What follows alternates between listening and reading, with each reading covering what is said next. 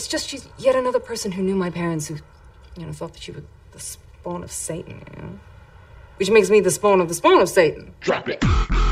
Duncan and both come correct. All right. Hey there, everybody. Welcome back. Oh, hey, I was muted, Duncan, on the stream. Hey there, everybody. Welcome back to Duncan and Bo Come Correct. I, of course, am America. Bo Ransdell. With me, as always, the lovely, the talented, the strong-jawed Duncan McLeish. How are you doing, buddy? I'm just going to stay like this so you can breathe and drink in the profile of my strong jaw. I mean, I would love to live in a world where America was at sometimes just muted, like accidentally. I can't take... Why can no one hear us? Oh, wait 1 second. That's right, because we had the mute button on. Yeah. I mean, you're not wrong. It's same for us. I don't know if you heard, Duncan. And by the way, just in the spirit of what's been going on in this country, I would like to take this opportunity to pardon myself for anything that happens on this show that might be offensive to some, might be, I don't know, questionable, or just not funny.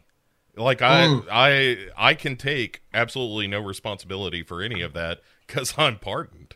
Diplomatic immunity. So I will say this, the one thing that DBCC will guarantee is that we do not guarantee that this is fun. Right? No, but look at this brand action going on, Duncan.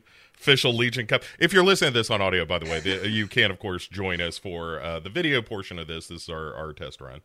Yes. For episode 1 of Slasher is what we're doing. This season, Duncan, we're calling it Duncan and Bo Slash Fiction because there's plenty of that out there. So I've been told, I'll be hand on heart here. I have never read any slash fiction at all, so I'm aware of the concept, but I've never seen the point. Like to me, I don't want to read. It's the same where, like when Frank Herbert died, and his son continued doing the Dune books, and I was like, "That you're not your dad." And I don't dispute that they're probably amazing, but you're not your dad. So why would I want to, like, it comes from one mind. Had it always been a collective thing, then yeah, that's cool. But it's different with Twin Peaks, where you've got David Lynch and Mark Frost, the conjoined entity that brings that forward to the fold. And then Mark Frost can go off and write his books. David Lynch can go off and direct his stuff. But, they created the world, so that's fine. But slash fiction's always been a little bit, what are they doing? I don't know where we're going with that. This is the long intro that Bo usually brings in when I say something silly. Yeah. Which could have been any of the words mentioned before the point he said, yeah. No, look, like I said, this is our first episode, so I'm also, like, guiding people to the stream, like Moses Duncan.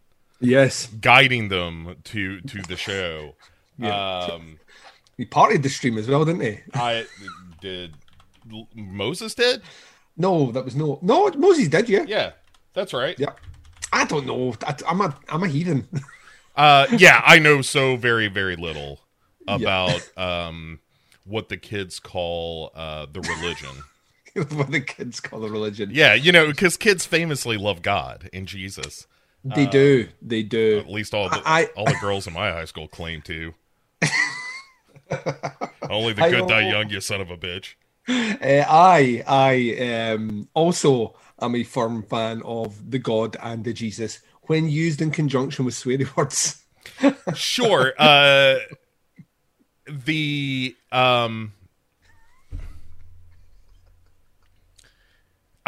you seen the Netflix history of swear words? Not yet. I'm very excited for it though. The trailer. I mean, the fact that Nick Cage is in it. Yes, I want to watch that. But just the whole concept, it looked outrageous, and then the trailer dropped, and I was like, "This is the thing that I need in my life for 2021." Yeah, perfect time. The 3 or 4 episodes that I've caught so far, and they're about 20-minute episodes. They're pretty breezy watches, but it's exactly what I hoped it would be, which is this is basically Nicolas Cage hosting the show, like from a very like nice like study kind of thing. Of course. And but they intercut like actual like comedians and experts, like etymologists and stuff like that, who are like, this is where this word came from. Here's how the meaning changed over the years. Here's what it means now. And then you have some comics that they go to that are, you know, like, oh yeah, I love the word pussy, you know, stuff like that. So it's a little classier than that, but not much. And the great thing about it, Duncan, we'll get into the goods and bads in a minute, which is the thing we do on the show. We are not even done with the introduction. Just put your fucking pants on, people. I don't care if it's video or not. We're going to do the regular show, which includes a lot of tangents and wasting everybody's time. All the time shall be wasted. So it's very much like Hellraiser here. You opened the box by clicking the link, and now you will suffer through everything that happens until we are done with you. Yes, we will tear your morning apart.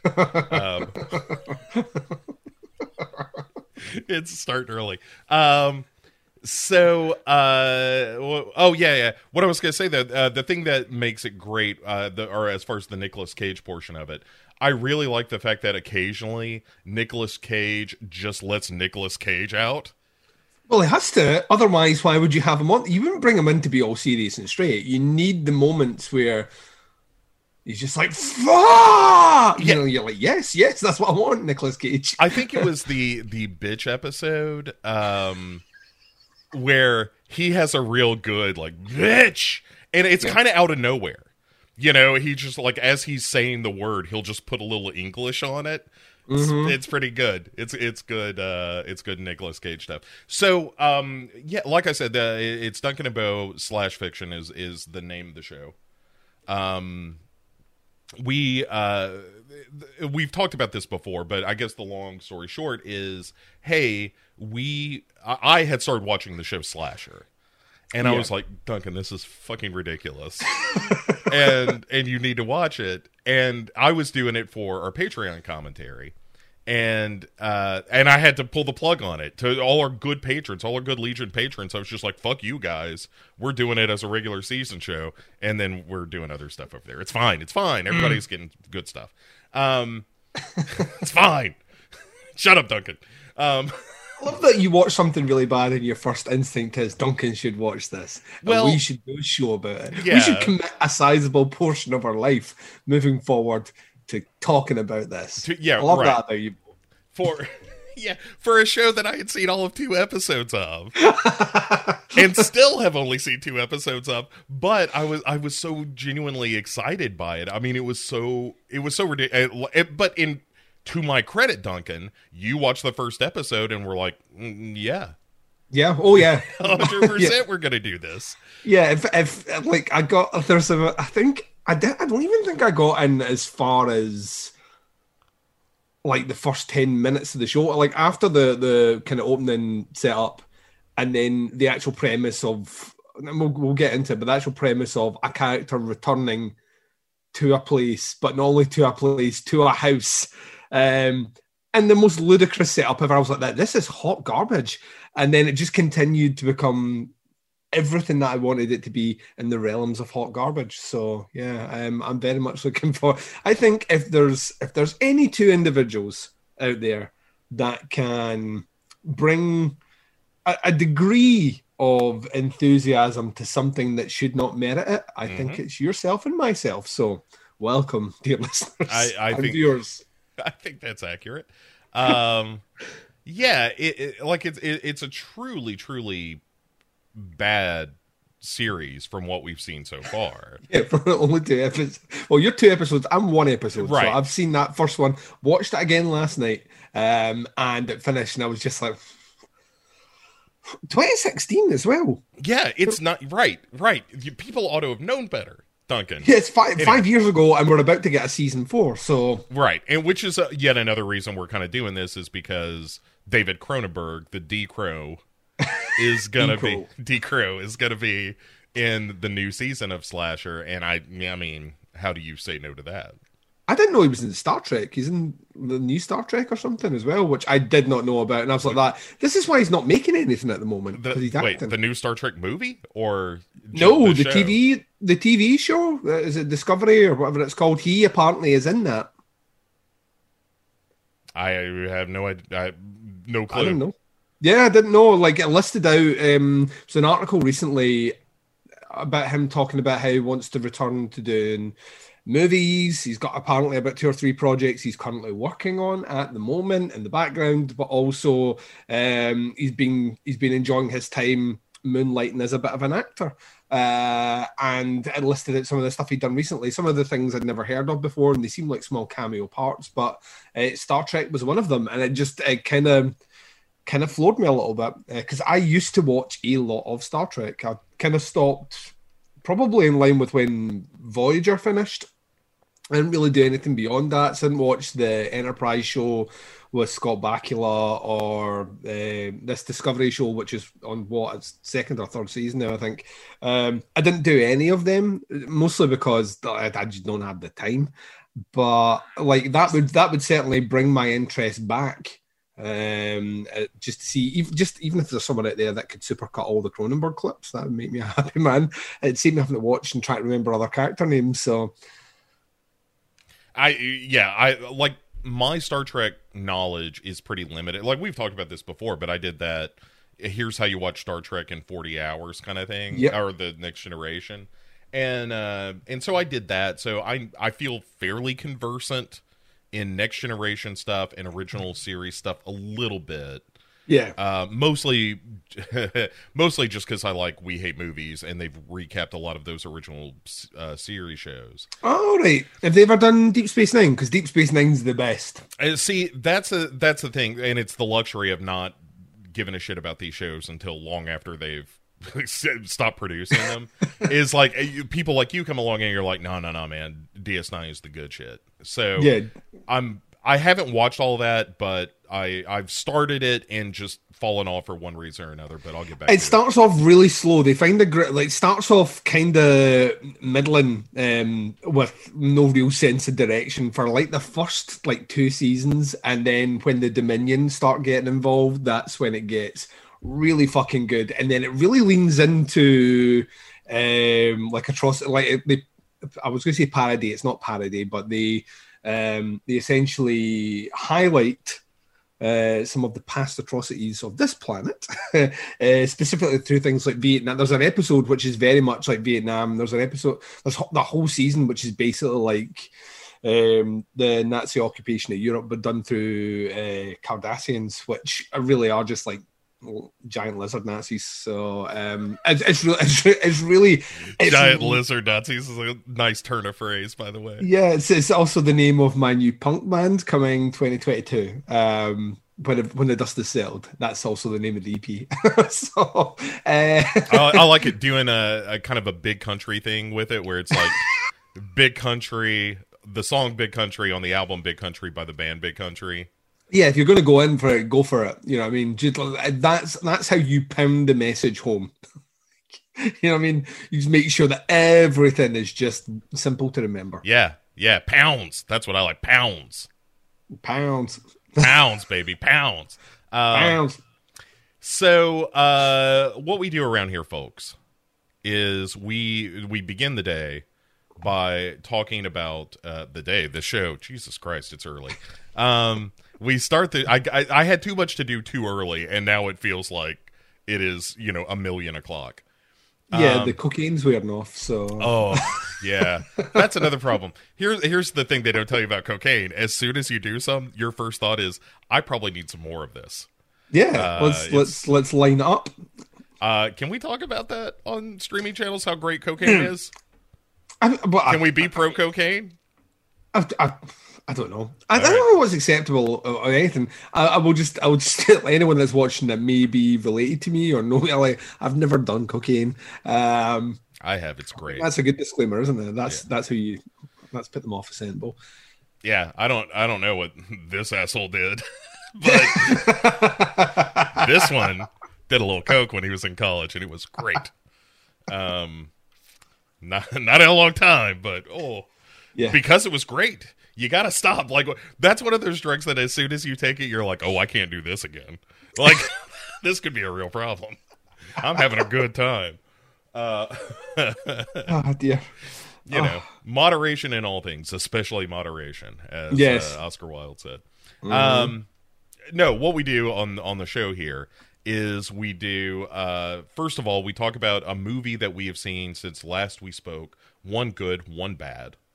We don't want to just shit on a movie, but sometimes you gotta. And it's not because I want to. I don't feel good about it. Sometimes I feel good about it, like today, when I shit on the movie. I'm going to talk about it here in a minute. But but first, Duncan, I would like to hear from you, because I've done a lot of like best of viewing and stuff like that. So I'm curious to hear from you what one of your good or one of your bad is, your dealer's choice. So I'm the same as you. I officially put out my top 20 of 2020. Will be dropping this coming Monday. So I've just finalized my list as of last night. Did the last two viewings on titles that were, getting bandied about as, these are the ones that you really should spend your time tracking down and checking out before you move into to do your list. So I've been doing a lot of that.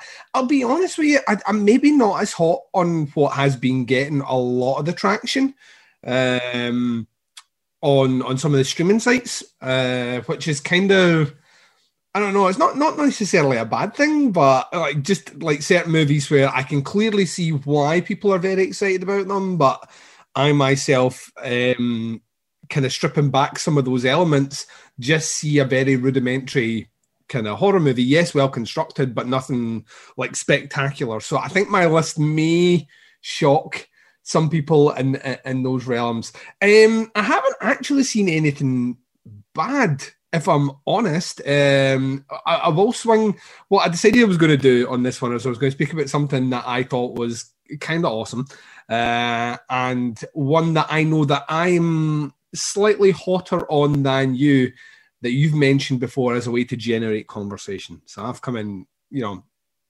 for a bit of lively debate here. So we'll do that title first. So the title that I liked more than you, I still don't think it's a great title by any stretch of the imagination, but I certainly, from our conversation, liked it a lot more than you did, is Freaky with Vince Vaughn. Yeah. I don't dislike that movie at all. I think it's a totally fine movie. Yeah, I thought in parts it was everything that I'd hoped it was going to be and more. Actually, in a lot of respects, everything I was kind of hoping Happy Death Day was going to be, even though I really like Happy Death Day. This one's a bit gnarlier on the kills, if you know what I mean. For sure. Yep. Yeah. Some really good gore in it, for sure. Yeah, which I kind of hoped you were going to get in Happy Death Day. Happy Death Day to you, completely different. I mean, I understand they're going for that kind of kitschy 80s, kind of Back to the Future time travel sort of thing, which, all the tonal shifts and all that completely makes sense from that one. But the original one, I was expecting a bit more. But yeah, I think the performances are really good. I think the kills are excellent. I think its biggest crime is that because it emulates things that are so well established in the kind of zeitgeist of pop culture, it is a wholly predictable movie. Like from start to finish, like when the movie starts, you know exactly how it's going to finish, and you just kind of have to roll with that. But the journey to that end point was enjoyable and entertaining enough. So, I mean, it will feature in my top 20. I can't see it cracking my top 10, but I did enjoy it. I think I'm very much kind of with you when you were saying on our previous recording that you feel that he clearly knows how to combine slasher elements with kind of pop culture elements that we know in genres of movies that we grew up watching. If you're of my age or Bo's age, he really knows how to meld them together and make a surprisingly entertaining movie out of it. And yeah, I do kind of like the idea of him going off to do something out with that, but also like my concern is, having seen this, is that maybe that's his trick. Like some directors only have like one really good trick and everything else is mediocre. And I think we at times maybe don't acknowledge that with certain directors. So we want them to keep pushing the boat and keep growing. And certain directors are, capable of that growth, and others aren't. I think M. Night Shyamalan is the greatest example of that. I think M. Night Shyamalan is at his truest strengths when he's playing with smaller, well, I say smaller budgets, like, $20-30 million dollar budgets, and nothing, Duncan. Just a few bucks. Well, you compare to how much fucking the last Avatar cost. Of course, yeah. You know what I mean? Like when he's playing with those budgets, and I think on some level he has a bit more control over the work he's doing. I think he makes a really interesting movie. I think when he's playing with a lot bigger budgets and there's a lot more involvement, I think that's when he just proves that he can't. I don't think he's very good at saying no.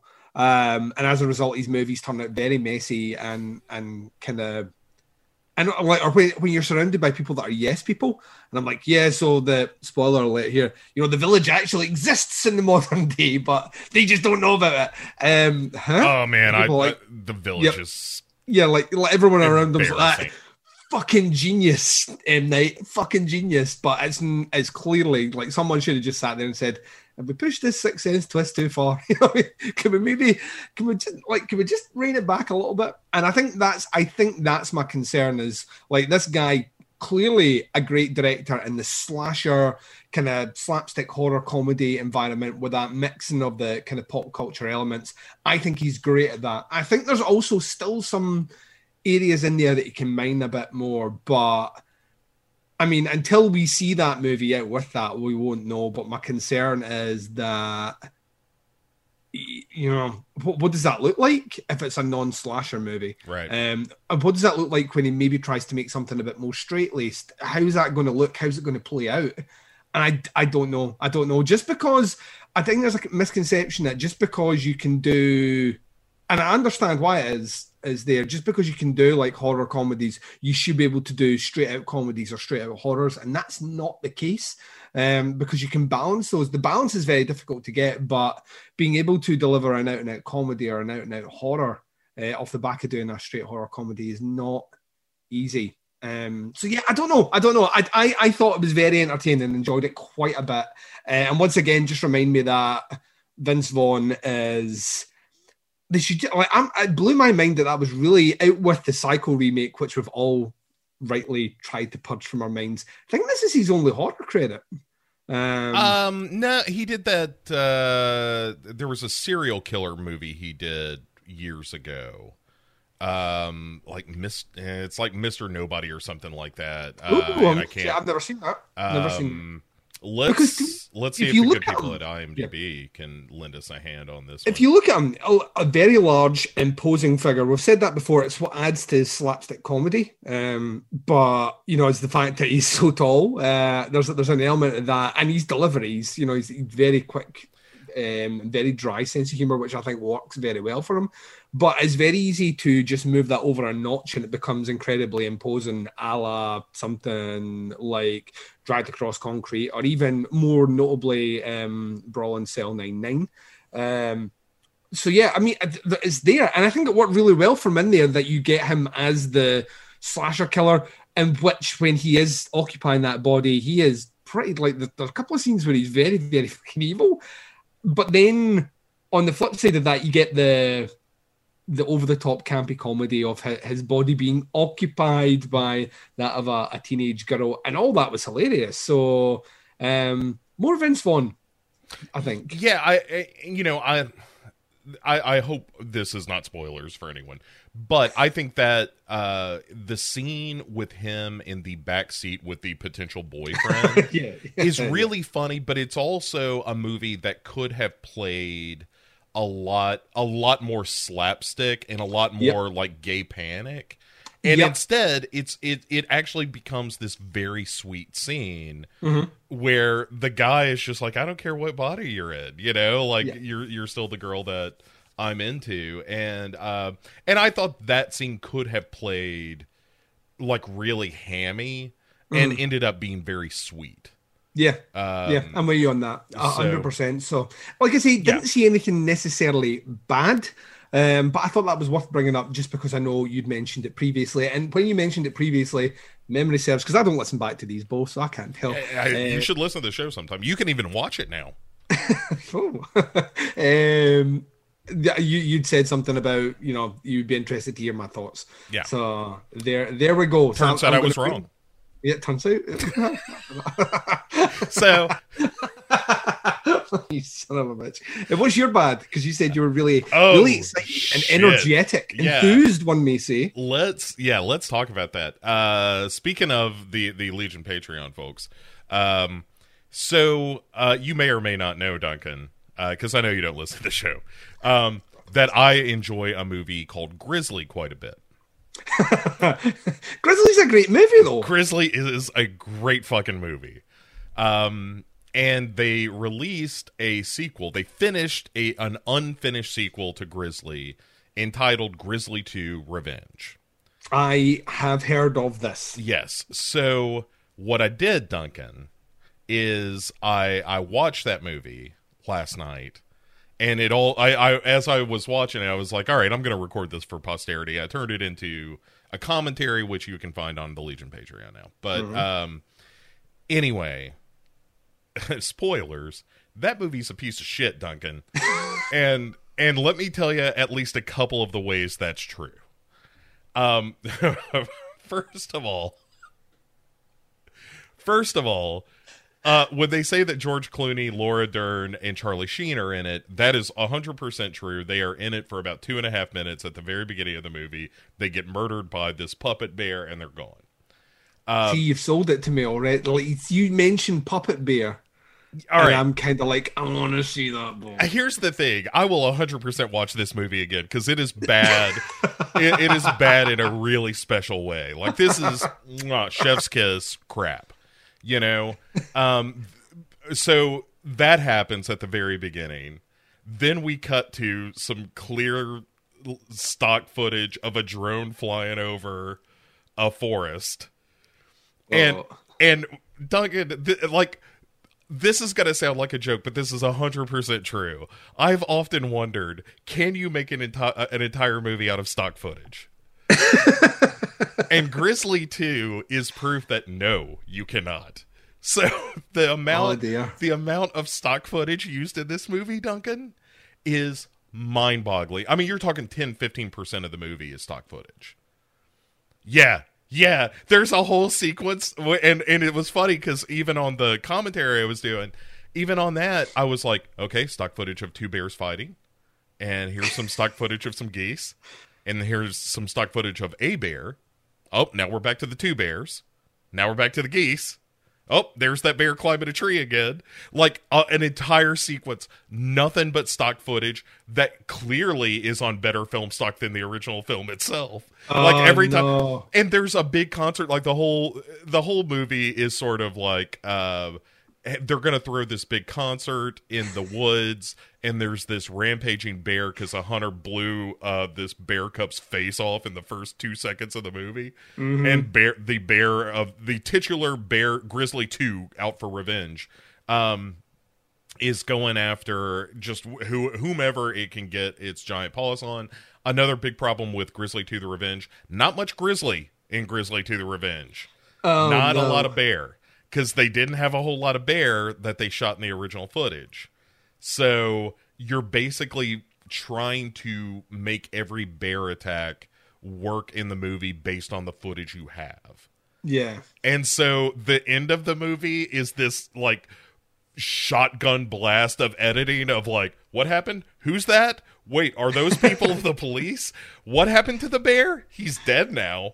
Like... Wait a second, it was Billy the Lighthouse Keeper?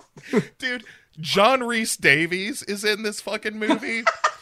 and is in it quite a bit as a French-Canadian trapper named Broussard, who now Broussard, whose wife and kid were killed by a grizzly bear, and so now he lives and talks like a Native American. For no other reason that they're like, just, like, he kind of went native. And that's it, I guess. And so, like when you first see him, John Rhys Davies has one axe slung over his shoulder and another one through his belt. He's double axing it. He's double axing it. He's double axing it. And I was like, holy shit, if this movie ends with John Rhys Davies fighting a bear with two axes, this is going to be the greatest movie ever. But that's not what happens. And like kind of, but then the bear just throws John Rhys Davies on some scaffolding at a certain point. It's super quick. Because again, we only have so much footage. But what I was going to say though is that while they're doing this big concert, you know, like that's where the bear attack is happening at the end of the movie. And while they're doing this big concert, they have to cut, because we're padding this movie out, like we got to get this thing to 74 minutes. So in addition to all the stock footage you saw earlier, now we're just cutting in footage of this concert that is happening. It looks like Eurovision or something is happening because they're all foreign bands. It's like, I think I refer to them as Nacht Ranger and like Ariel Volkswagen. It's like, it is madness, Duncan. It's so fucking funny. And so, yeah, it's like, it's terrible. It's a movie in quotes. But it's like, it's garbage. It is 100% garbage, but it is so fucking funny, Duncan. Oh man. So like, I'm going to end up seeing it. I'm going to end up seeing it. You know, I can't recommend it because there are long stretches of the movie that are so fucking boring, but then they cut to a scene where a bunch of hunters are in the woods drunk, literally playing grab ass. Like literally chasing each other and grabbing each other's asses. You know? Yeah. It's like that kind of thing. And I was like, what is happening? And one of those hunters is Charles Cyphers from like Assault on Precinct 13 and Halloween. And, you know, everybody's entitled to one good bear. You know? That guy. It's Halloween. It's insanity, Duncan. Again, I can't recommend it, but you should absolutely see it because it like totally answers the question of like, what do you do with a half-made movie that you just happen to have the rights to? And the answer is you get a bunch of Hungarians together, and like when you watch the end credits, the like they think multiple times like Adobe Stock, iStock, Shutterstock, Getty Images. Like it is. Like I had to watch it because I was like, you know that they've got to credit this. They use so much stock footage that they've got to be like, look, y'all, if it weren't for like a Shutterstock, this movie never would have happened. Filming stuff like this is the thing, like the technology we carry on, like our mobile phones can record in 4K now. Like there is absolutely no reason to use stock. I understand to an extent bears, right? Sure, but sure. Like wildlife. Yeah, it's all just wildlife stock footage of like deer running around and shit like that. But also, whether you do it or the stock footage company does it, still don't matter. It ain't going to look nothing like the movie. Yeah, it's never going to look the same. Right? Never going to look the same. Because the original movie was shot in like 35 millimeter film. And so it is very clear when you are watching the original movie, and then when you cut to stock footage of, you know, you know, instead of yes, that's what I was going for. It didn't quite make it, but when you see that, and you're just like, man, in long stretches, like one of them, Duncan, is an entire music video that clearly is happening in a different place other than the stage of this concert, but they clearly bought this music video and were like, oh, we can just cut between like shots of this video, which looks like it was done in someone's backyard, to the crowd kind of going nuts, but not really that enthusiastic. Like it is really something, Duncan. That movie is really something. So give me your bad. And I dare you to top that. Well, no, that's what I'm saying. I've not seen a bad. So like Freaky was a conversation to kind of rein things out. I've not actually seen anything that I disliked, but I'll tell you what I really liked, and having seen your list of top 10 horror movies, I know for a fact you liked it as well, because it featured in your top 10, I believe. Either that was one of your honorable If you mentions. don't think I will totally gainsay my opinion, no, I'm sorry. It's a small Swedish effort called Coco di Coco Da. Oh yeah, that is a really weird fucking movie, but it's cool. It's a fucking great movie, is what it is. It's like they made it for me. And I thought linking into the whole kind of freaky conversation about someone who has clearly taken elements of a kind of popular film mechanism, a storytelling mechanism, and segued it into a horror movie. I heard Mark Kermode, the great British movie critic, and his introduction to the video on BFI, because that's, if you're in the UK, you can get it on the BFI player and you get 7 days free with that player on Amazon Prime. So it's the British Film Institute for those that don't know. And Mark Kermode does an introduction for it. I would buy it. I own it. I bought it after seeing it earlier on in the year, but this is kind of my revisit, and it doubled down on how great I think it is.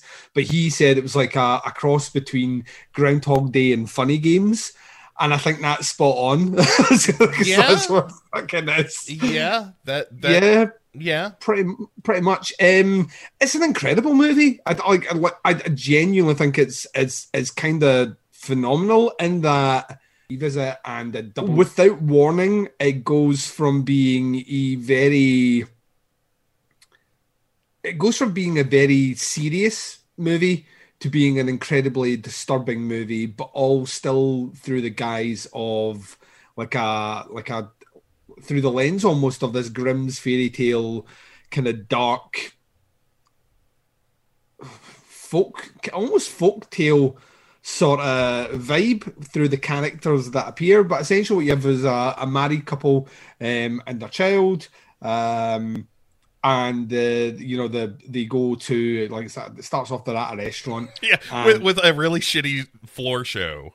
Yeah, it's a terrible floor show. But for all we know, that might be the number one floor show in Denmark. So let's not piss too hard. between this and Breaking Surface, I'm like, man, Scandinavians are fucking weirdos. They have their own vibe. Yeah, for sure. They have their own vibe. So yeah, the mum eats shellfish. It causes an allergic reaction. She's rushed to the hospital. As she's recovering, the daughter sadly passes away. And we jump forward with them, and their marriage is kind of on the rocks, and they are trying to get away to try and reconnect by staying remote in the country for a camping trip. But as they arrive for their camping trip, the 3 central characters from the side of their daughter's favourite toy, her music box, appear each night in a weird kind of surreal time loop where they're repeating the same actions over and over again. But these people come with the sole purpose of torturing and murdering them. And yeah, I'm not going to go too much in it. There are some scenes that are really fucking upsetting, like really, really, really upsetting. And it's because the characters themselves that are perpetrating this. Imagine, if you will, the Firefly family from Rob Zombie's, Devil's Rejects became like fairy tale characters, like fairy tale villains. And that's kind of what you've got here. And it's played like their cruelty almost doubles up every time this loop resets. So there's like a bit of the Endless in there as well, the Benson and Moorhead movie, in terms of this kind of time bubble that they're stuck in. And whenever they try, the husband remembers events from the day before, so he from the loop before, and whatever he tries to do in a way to affect the change actually only makes things worse.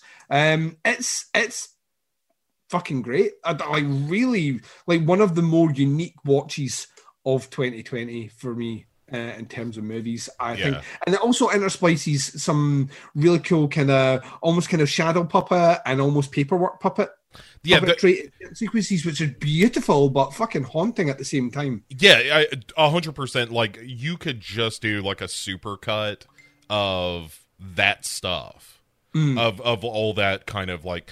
It reminded me a little bit of Impedagore, Yes. in terms of using that kind of shadow puppetry. But you could kind of assemble all of those and sort of get the story of this family and their emotional arc. More importantly, it's sort of like the whole movie is about how to live with loss and how do you learn to take something that just ravages you emotionally and try to build some kind of life afterwards. And it would weirdly double if you're wanting a full night of misery, shoving some Lars von Trier with Antichrist. Yeah.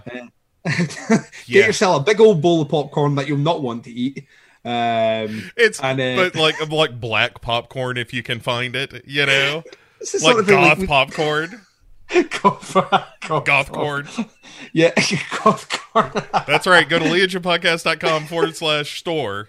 I don't know. We don't have that, but we should. It's the sort of thing that you play those movies back to back in a very dark room with a bottle of whiskey and a bucket of ice, and you just slowly drink, and you have the facial reactions of a hardened police. If you had the facial reactions of Woody Harrelson in the first season of True Detective, when he's made watch the movie of what happens to the kid. Right, or like no, and it's slashing his class. That's what you want. That's what that movie will do to you. What is what is that George C. Scott movie where he's forced to watch the porn or the snuff film his daughter's in? I can't think of the name of the movie, but when he's just like, oh God. Yeah, it's also like Nicolas Cage and 8mm. And 8mm, yeah, it's that. That's vibe. The reaction. You double bill those, bottle of whiskey at the side, bucket of ice, like fancy tongs, so you can lift the individual ice cubes to your glass, and then you just keep topping that motherfucker up and load society. As in all seriousness, it's a great movie. I think it kind of will. It's the epitome of the polarizing movie, though. Like in the genre, it's leaning towards art house, and it's also leaning towards a slightly oblique way of telling, like a story through loss. So they're using those mechanisms in an interesting way. But I mean, if you like meat and potatoes, nuts and bolts horror movies, I'm going to probably say you're not going to enjoy this. If Funny Games to you was a movie that lost you when they did the rewind section in the middle of it. Right, imagine if that's act 2 of a movie. Yeah. That's literally it. So yeah, that's, it's definitely 100% not for you, but I appreciate it quite a bit. So that was my good. Like I say, it was a rewatch, and I don't know why it didn't connect maybe as much with me. I think it was I watched it as like an additional movie and during my 31 of October. I think it was just because I was watching so much stuff. It kind of glossed over me, but I put a pre-order in for it at the time. So when it did arrive, it's been lying on my shelf for ages, and then obviously trying to round off that end of year list. I was like, I'm going to go back and check this one out and just see, if it climbed up quite a bit for me on the second watch. So yeah, at some point I should watch that again, but probably won't. But Grizzly 2 on the other Grizzly 2, look, man. Yeah, how that is, they might as well have just called it Hey Bo, Grizzly 2 Revenge. Yep. That's all they need to do. Yeah, that movie was made for me. It is the kind of shitty I enjoy, and it's about bears. We'd like to thank Shutterstock. We'd like to thank Adobe Image. We'd like to thank Bo Ransdell, who we know watched this. Yeah, for sure watched it, and also has been a vocal supporter of Grizzly over the years. Thank you for keeping the fur alive. What was your good then? Because you've been binge watching a lot of stuff. So I can float your boat. Yeah, lots of stuff. It really has been kind of great to go back and watch a lot of really good movies. Like aside from Grizzly 2, I'm kind of in the same boat where I didn't really watch a bad movie for like a month, which is crazy. Given the number of movies I watch, usually there's a real stinker slipped in there. They have to battle for supremacy in your mentions on these shows. Yeah, right. Yeah. Like I saw one recently called, what was it called? Like Ouija Geist. It was like... Please tell me there's a movie called Ouija Geist. There is a movie called Ouija Geist. Oh my good God almighty. But there was a new Ouija movie I saw hit the streaming services, and I was like, God damn it, I'll probably watch that. Yeah. You're a mark for it. there is something about any movie. It's just a like a funny gag now of just like, hey, if you throw Ouija in the title, I'll probably watch it just to see what the fuck it is. I don't have any particular interest in Ouija boards or Ouija technology. You know what I mean. And planchette technology. But yeah. I'm very excited to watch whatever that Ouija film is. But anyway, so I've been watching a lot of really good stuff, and one of the really good stuffs that I've seen. First of all, special shout out to Spontaneous. Again, everyone should watch the movie Spontaneous. It is excellent. That was one of the movies I watched last night. So it's fucking excellent. Good. Yep. That, and I'll tell you, like, we won't spend too long on Spontaneous because there's a movie I really want to talk about that also is kind of about the woods. But the thing I like so much about Spontaneous is, and I said this in the top 10 review, is that movie is completely about what it's like to be a teenager living at the time of mass school shootings without ever once using the word school shootings. Yeah. And I think it's a movie that there's a real aggressive way of putting over the message subtly. That makes sense. I really appreciate it. It reminded me in a lot of respects that movie from a couple of years ago, Assassination Nation. Yes. And it was like that way where I adore that movie because I think it's at times you need to be loud to get a point across. And I think Spontaneous is very loud, but deals with it in a smarter way than like Assassination Nation. It's imagine, there's a level of like kind of just the levels that Tarantino goes when he goes like, right, I'm going to shoot an action sequence and it's going to get really gory. that's Assassination Nation in a whole movie. But what Spontaneous does is like it is not shy in its messaging at all, but it very cleverly knows that if it starts to, is that way where it's the lawyer speech in that movie. Which I can never remember. Where it's Matthew McConaughey. A Time to Kill.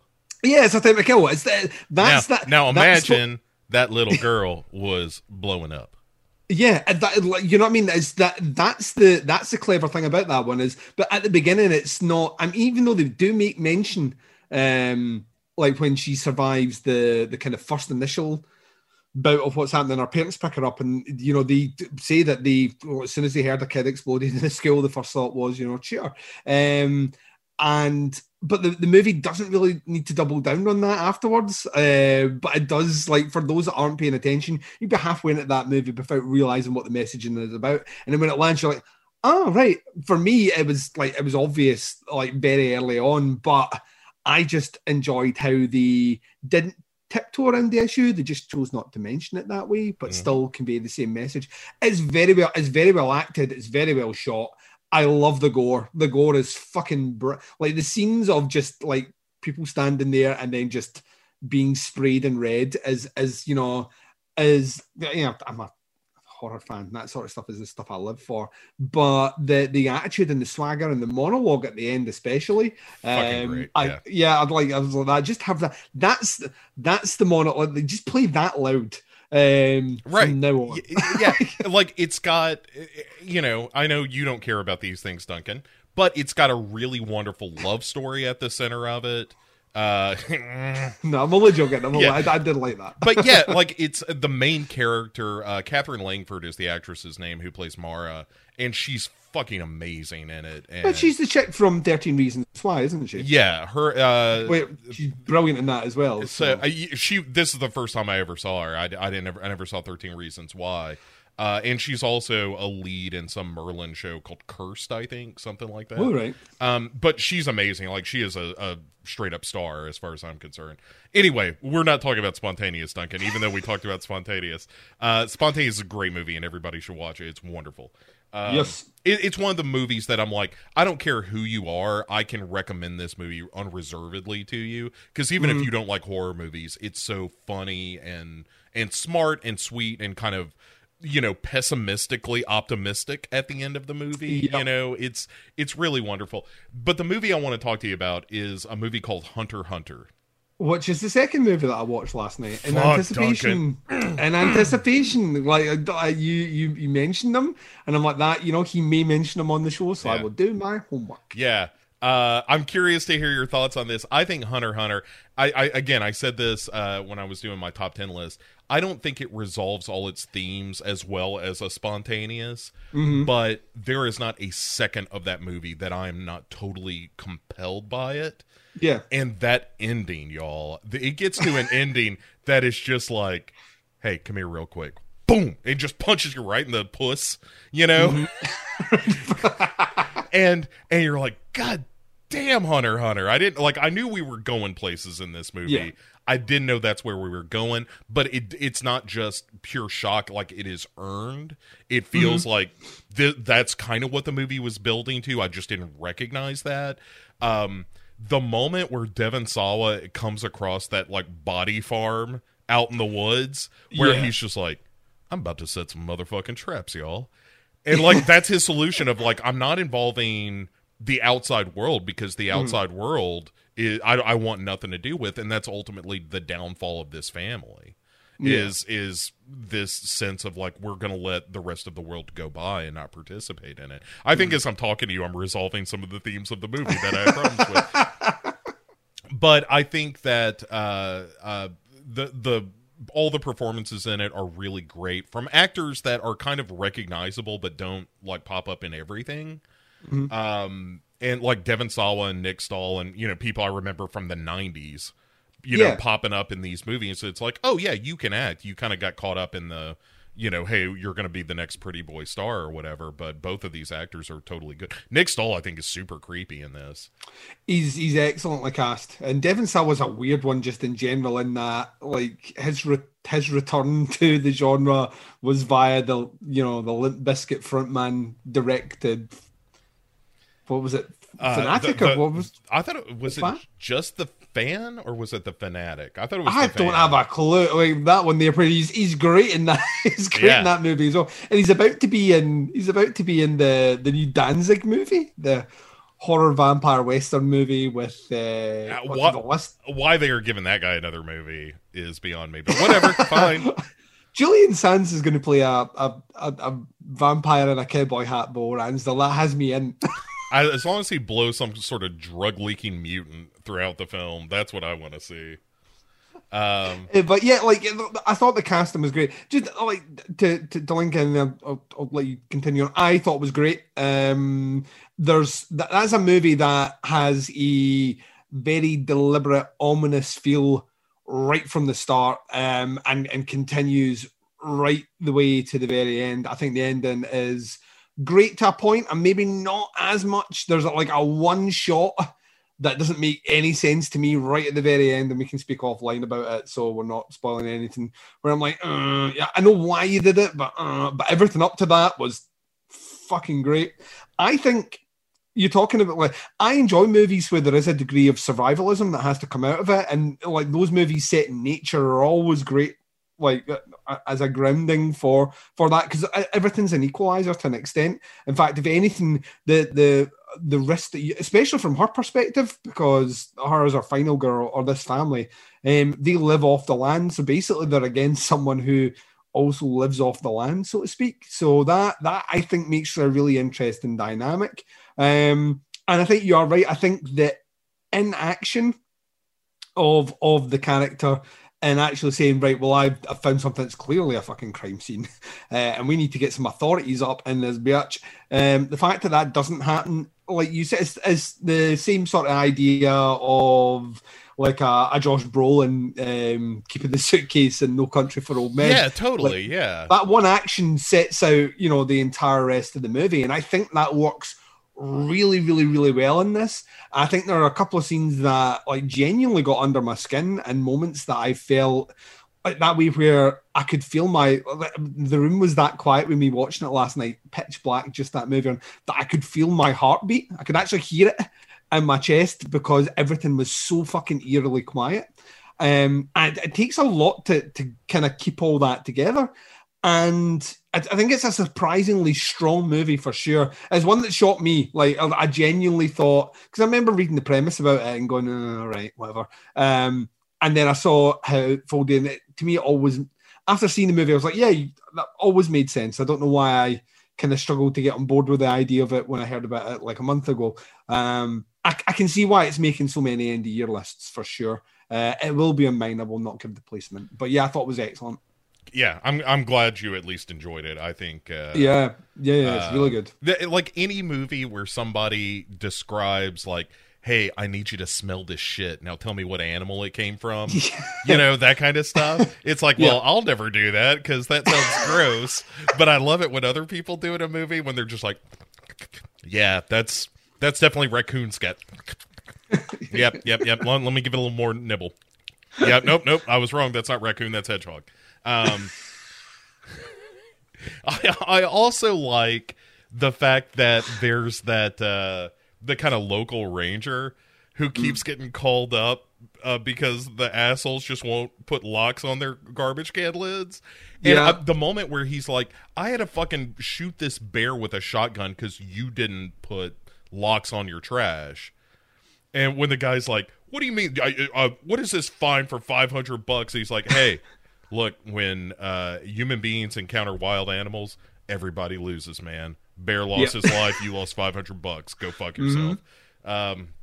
Anyway, I just like every little scene of that movie, like all the little side tangents and stuff, every direction, every little alley the movie wants to go down, I'm glad it does. You know, like everything feels interesting and kind of lived in, and like there's the lady back at the station who's constantly giving the ranger shit about everything, about his food stinking, about not taking the satellite photo, about everything.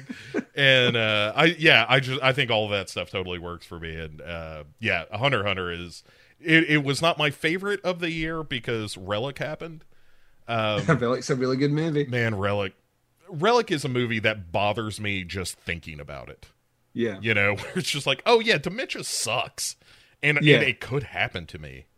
Like a friend of mine has his father is going through it right now, and it's the same thing. Like where he is like, oh yeah, it's in my genes. Like the chances are, the odds are, I will have dementia at the end of my life, and that is what Relic captures so beautifully, and it's so hard to do. Is to capture such a weird esoteric fear like that, but it fucking nails it. Such a first time director as well, a young first time director, like our first swing at it. I mean, I hate people that are talented, but like Natalie Erica James, I think her name is something like that. I'm in the ballpark, and I'm not looking at it. That's how fucking smart I am, Duncan.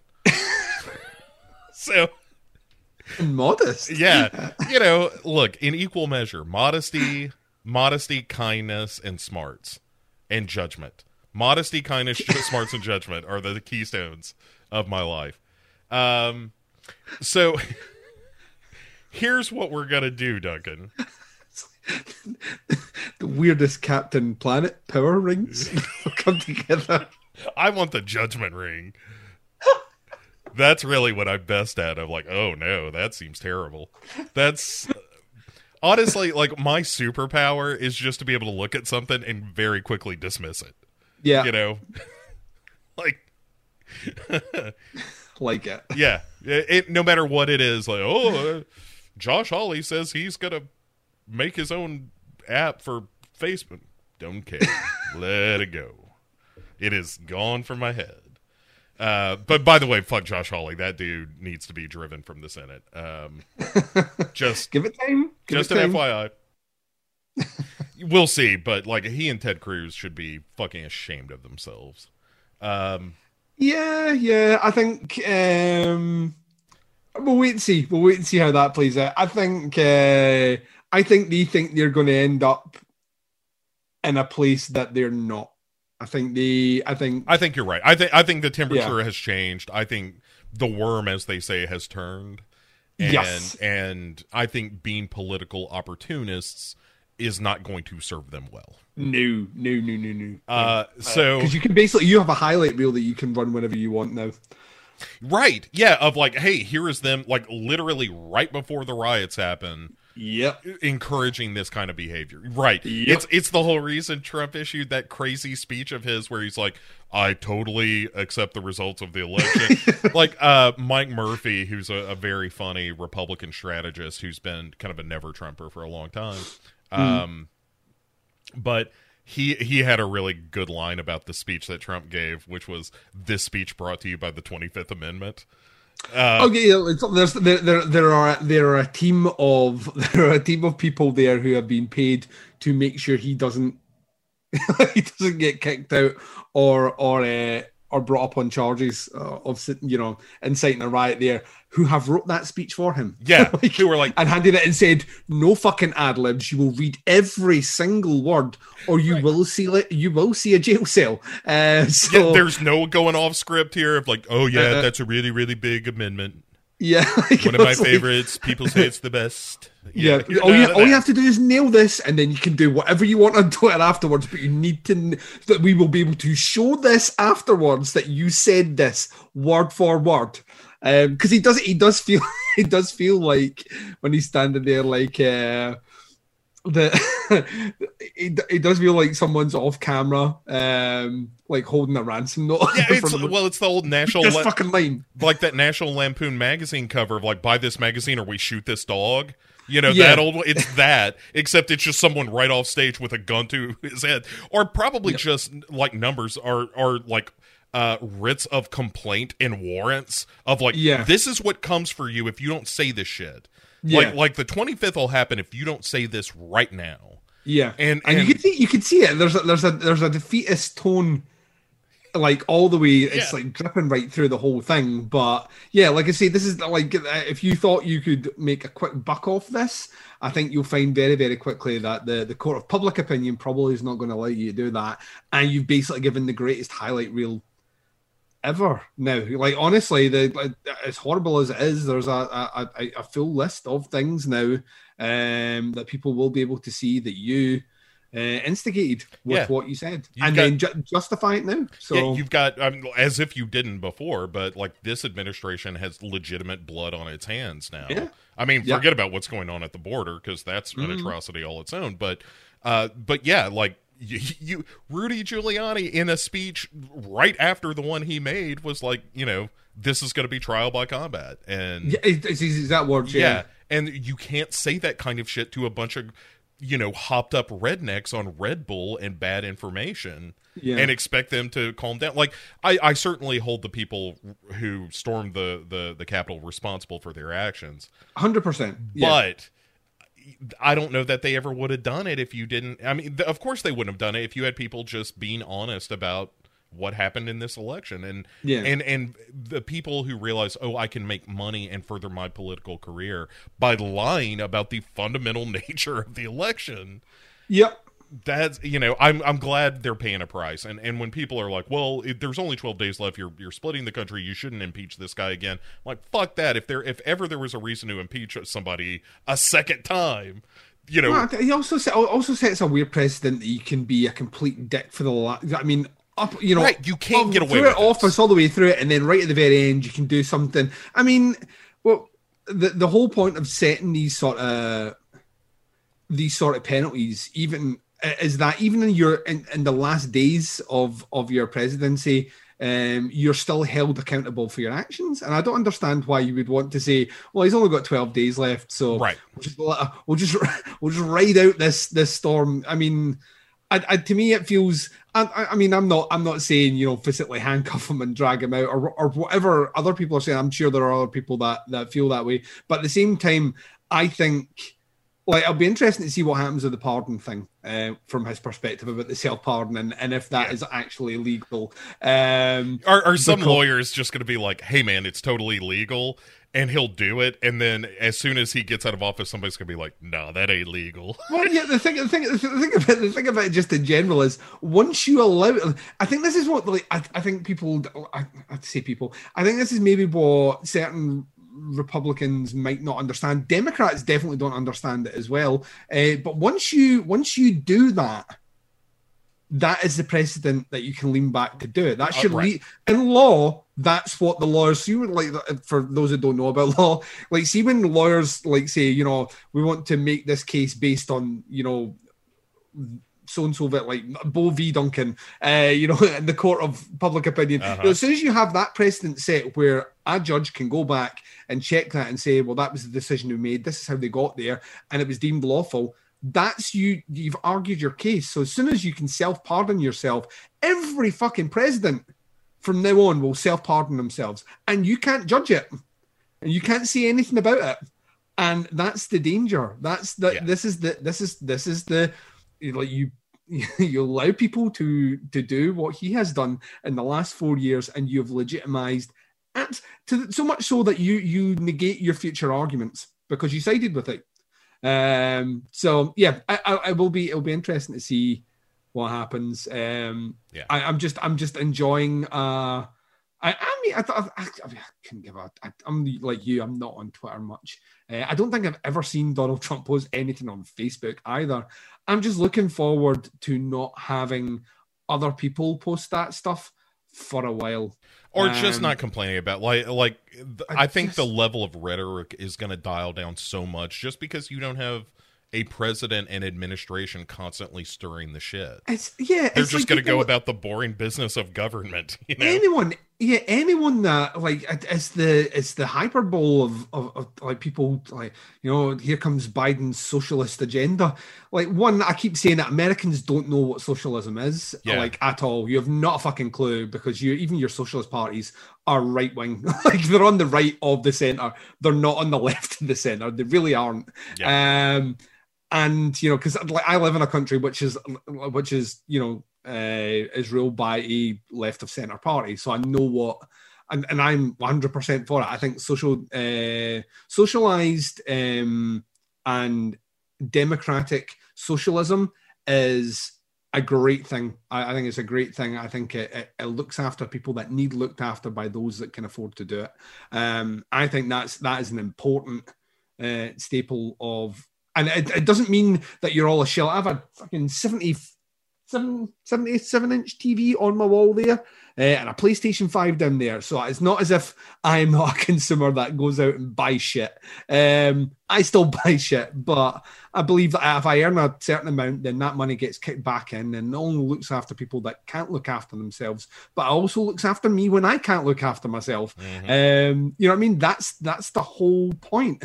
And like anyone that thinks like it's the same thing, you know, like all these, he's going to get rid of the police. Kamala Harris, you know, him, very both pro. Like they've got the guy they've got for Attorney General, very much pro law and order. And it's not it's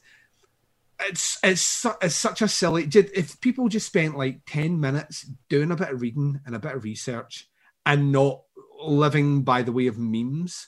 Which I know they're easy. They're a picture. Everyone loves a picture, and there's 5 words on it, and that's easy to read. See if you didn't do that, or just don't take your news from Facebook. You know what I mean? Like that's the big thing. Like spend a bit of time, authenticate what you're reading from. See if you do that, I think your life is going to be a lot better because the world isn't as the world is not as bad as you think it is. And I know our buddy the Ram Man had said that he got weirdly unsettled by our money plane. You want to bet on whether or not you can storm the Capitol and get away with it? Money plane. So fucking bad. But like I think he said he was unsettled that I come across as. No, I think it was a Muppets Christmas Carol. I can't remember. I was eternally optimistic, and he said he was unsettled by it because I genuinely feel that the world isn't as bad as we are fed it.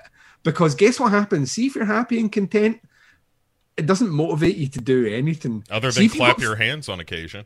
Yeah, like because sometimes you're happy and you know it. Yeah, but see if like fear's a great motivator. So to keep everyone just on that level of fear constantly means that you'll get out and, you know, do silly things like storm a Capitol when, you know, you didn't have to. Yeah. It has changed nothing, except the people that have done it will all spend lengthy jail sentences because why? Like, what did it do? Right. He told me to do it. Well, believe it or not, it's not a great defense. It's not. Well, Trump. Well, that's fine. You're off. That doesn't work. Unrelated, and I know we're going to take a break here in a second. Is what's going to happen, and then we're going to come back and talk about Slasher. Yes. But how great is that Astro's Playroom thing as far as showing off how cool that controller is? Have you now played it? Yeah, it's fucking amazing, isn't it? It's really cool. It is really good. I've been playing that and the Spider-Man remastered are the things I've been playing on the PS5, and nice. That Astro's Playroom it's a fun little platformer anyway. Yeah. But the stuff that they really show off, one of the coolest things I think is one of the first things, is when you see a bunch of them little robot fellas jump into your controller and you move it around and you can feel them tumble from one into the other. Fucking amazing. That's really cool. That and like even the air coming out of the controller during some of those windy levels and stuff like that. Yeah. It's like when you've got the guy that's in charge of Xbox saying, you know, they really got that controller right. Yeah. You know, you've done something. When the lead competition is saying, I mean, even we have to sit here and say, because the PlayStation used to get a lot of flack for its controller, always has. That PlayStation 2 and 3 controller was kind of garbage, but go on. Yeah. You know what I mean? Like, it's like when you have someone going, you know what, fair play to them. And I totally agree. I think it's a great demo of that. And yeah, it makes you want to play more, I think. That's the thing for me. I want to play more games that start to incorporate more of that. Mm-hmm. I'm very much looking forward to that kind of moving forward when the newer games come out. Because at the moment, going to slight game chat before the break, my time is still vastly dominated by Cyberpunk 2077, which is... I understand if I had it on PlayStation 4, I'd probably been pissed. I saw some of the render and it looked fucking awful. But on PlayStation 5, that game is shit fucking hot. I mean, it's only 20 hours gameplay. I'm 30 hours into it, and I think I'm 10% through the main mission. Well, that's because you do all the weird sex stuff in the games. I do so much weird sex stuff in the game. You call it weird sex stuff. I call it sex bomb. All right. On that note, let's take a quick 5 here to do some fun sex stuff. And 5 minutes is maybe too long. Actually, I could maybe do it twice. So we'll be right back with talk of Slasher Season 1, Episode 1, which is why we're here, and it's gonna be nonsense. It will be. Yeah. All right. So we'll be back in 2 minutes. We'll be back in 2 and 2. All right. Be right back. All right. Bye. All right. We are back from our break. Yes. And we are here, Duncan, to go about the people's business. By people's business, of course, I mean to talk about the originally Chiller was the network that this appeared on. Right. So this is why you were referring to it incorrectly for a while as Chiller instead of Slasher. What was Chiller? Right. For someone that isn't American, obviously, or doesn't have access to all the great things that America gives their viewers, which is choice. Right. What per se was a Chiller? Chiller was an attempt at doing another horror channel. I don't know if it still exists anymore. I want to say Eli Roth had some money in this thing. Oh, right. But they produced a couple of original movies, none of which were very good. And then they did an original series. And this is all off the top of my head, so I could be making some or all of this up.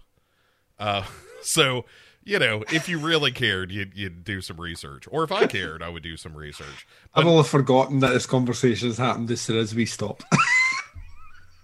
I remember learning to ride a bike and write now.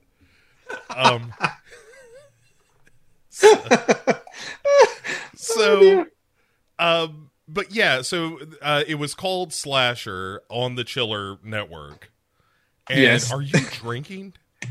I'm having a coffee. Oh, right. You did say it was coffee. I thought, did you in the interest Don't judge me. It's 3:30 here. If I wanted to have a drink, I could have a drink. And in the interest of keeping on brand, did you Irish it up a little bit? I didn't know. I don't want to. Well, you've kind of opened the alcoholic door. Hello. So It's more of a hey. It's more of a fall through it. Yeah. Try to find an inability to unlock the door because you can't find your keys. It's just a knock at the door. Hey, Susan. Wake up! It's the wrong door as well. It's neighbour's door. Susan lives next door. You drunk motherfucker. There's a great bit of stand up from Scottish comedian Frankie Boyle, who I love dearly because he's bleak, very, very, very dark, and he talks about one of the most surreal moments he had was travelling through a small Scottish town called Bathgate. And seeing someone huddled over against the door taking a piss, clearly drunk, and then was finished taking his keys out and unlocking the door.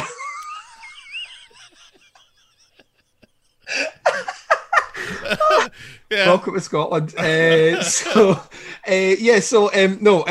drank a lot of alcohol in my 2.5 weeks off work to the tune of it was over 50 cans of beer and a couple of bottles of hard alcohol. So wow. I'm trying to when I go for it, Bo, I go for it, right? Like I commit.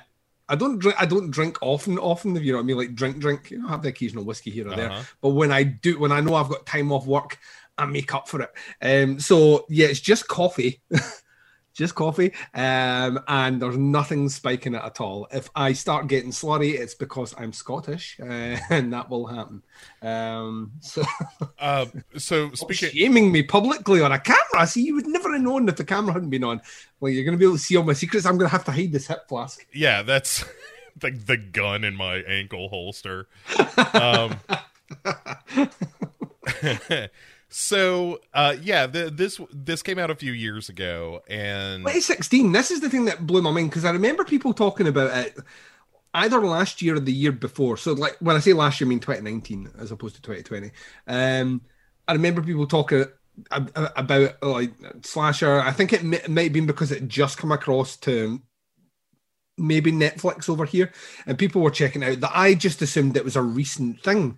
And 2016. I mean, let's be honest now, that's 5 years ago. So a lifetime now, yeah. Yeah, like it feels a lot longer. But the weird thing about it is I could never get a straight answer from anyone as to whether or not it was good until you mentioned that you watched a couple of episodes. Like people would just tell me they'd watch Slasher and I'd be like, okay. But they weren't raving about it. They weren't condemning it either, which is always that weird. You know, you need someone to give you a nudge sometimes when you've got 100 things to watch to go and watch something. So, yes. Yeah. So that nudge, and I've had a couple of people lie to me and tell me that it was good. And we will hunt them down after publicly shaming them at the end. Yeah, I've got a list of names at the end of the episode, like a list of stock footage from Grizzly 2. Is you the Steve Buscemi and not Happy Gilmore, Billy Madison. Yeah, and you just got like a just crossing marking it in lipstick as you're putting it on. Hello, fellow children.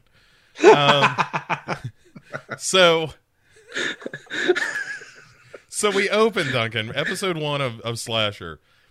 We open on this jack-o'-lantern, right? Like we're getting a real Halloween vibe out of this thing, and it says it's Halloween 1988.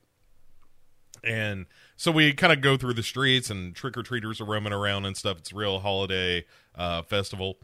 And inside the house, there's this dude named Brian dressing up like an asshole cowboy. And he's got a neckerchief and stuff. He looks like he's dressed up like Woody from Toy Story. Yes, and but Toy Story doesn't exist in this time frame. Yeah, it would have in 2016.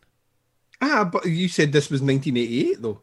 Oh, that's right. I did say that. Thanks for fact checking sentences that just came before this, Duncan. Real time fact checking on Duncan and Bo Come Correct. That's why there's two of us and not one of us to do this show. Is so one can one of us is constantly prepped to point out the inaccuracy the other one says. We score points. Take pleasure in the fact that we get to tell the other person that they're wrong. We both have an abacus beside us and we move the dots along as the show goes along. 1 point to Duncan. Wrong.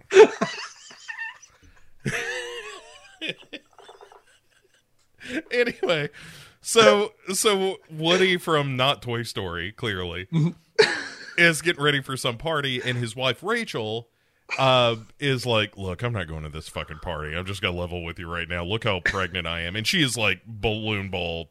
Yeah, she's the most pregnant woman that has ever existed. Like, she's like to the point where I'm like, "That is this pregnancy? Like, how many kids are you giving birth to?" Because it looks like there's 7 in there fighting just now for supremacy. Looks like you have a Highlander tournament in your stomach right now. She's got a litter, and she's like, "I would have gone to this party. Like, I had this Elvira wig all picked out." And he's like, "We can do that next year." And she's like, "Yeah, but I'm not going to have pregnant tits next year." And he's like, "No, we're Catholic. You will. I promise you that." And Catholic twins, baby. Look it up. And he's like, "Look, I'll stay home with you." And she's like, No. You go have fun at the party." And then the doorbell rings. And he's like, "Hey, that must be my pal Alan, who I'm going to go to this party with along with you, my wife. Because exposition is really important in this episode." And so he answers the door, and it's just a dude dressed like a black condom. Yes, this is supposed to be an executioner's outfit, which did make me wonder, had anyone involved with this show actually done any sort of research on what an executioner actually looks like. Yeah. Because this mask is far too elaborate. They spent money creating this condom-tipped black mask, which doesn't need to be done. We can tin that dreaded sundown this and just have a black sack. Yeah, it could just be kind of Zodiac creepy as opposed to... It would be much more creepier than what we have here, which is like... It's a total rubber mask. All it's missing is a zip at the front. Like, it's like a fucking gimp mask. Yeah, this is... We'll get to the crazy sex shit, but like, he's dressed for it. And I mean, the mask as well, it's weirdly, not only is it weirdly shaped in that it has this kind of, like we said, like the reservoir tip. Reservoir. Yeah. The reservoir. One mind. This is what happens when you podcast for 6 years together. And now we'll move the abacus slot across to twinsies. That's one. Right. And remove one of the anger abaci, or whatever you pronounce it. But the thing about it is, as well, is it's just like, he's wearing a giant black frock, right? And this weird, like, the mask doesn't match. It's kind of made of a different material as well, and it's kind of weirdly ribbed, Bo. For his pleasure this time. Yeah. Once again, I was just going, like, 1, where's this come from? 2, did you buy it? 3, did you make it? That throws up questions. 4, why you even dress like this? And the biggest thing is, like, why his friend doesn't instantly ridicule him for showing up the door dressed like this, because our main man here thinks this is his buddy. To the point where, like, I am going fucking nowhere where you dress like a giant walking black condom. You go to this party yourself. And just immediately, like, turns his back on this guy's like, "Come in, I know you haven't said a word and you're acting creepy, and you're also not the same height as the gentleman I was expecting, but come on in." Visibly smaller. Like, visibly smaller. Here are my car keys. My wife's in the other room if you need to attack her. She's pregnant, by the way, so she can't run far. Yeah, she's really small steps these days. And so he's talking to his pal Alan, and so this condom is following him inside, and then the doorbell rings again, and and then Brian, our cowboy dude, hands this giant black rubber some candy to hand out, and he's like, the executioner just doesn't do anything, just stands there like a creep, and he's like, "Fine, don't help me with anything, you dick." And it's my house, and you're my friend, and you're doing fuck all right now except be weird. Yeah, and so he goes. Brian goes to the door, and it's Alan, who is like dressed in the costume that Brian was expecting, and he's showing off some Polaroid of his stupid kid, and he's like, "Hey, look at what's going on. Hey, who's this asshole?" the big black condom here.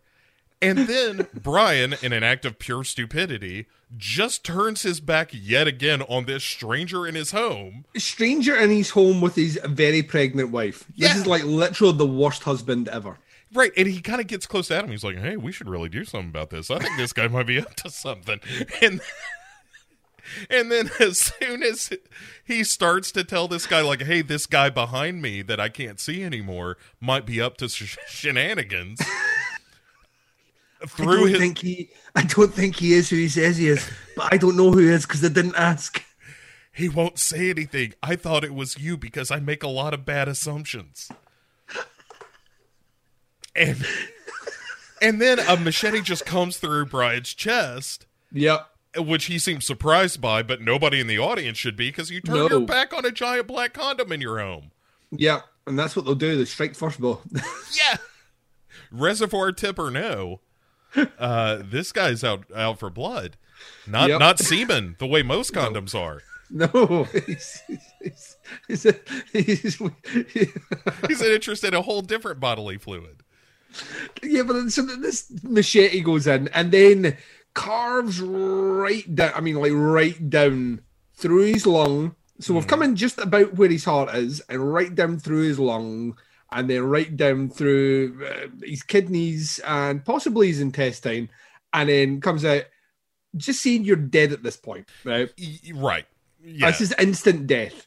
And not only that, it looks like it may have hit through the spine as well, so you're also paralyzed. Head on a stick. The guy falls down, and then he starts doing I'm not dead, I'm just really badly burned. Yeah. He's like still alive. I feel happy.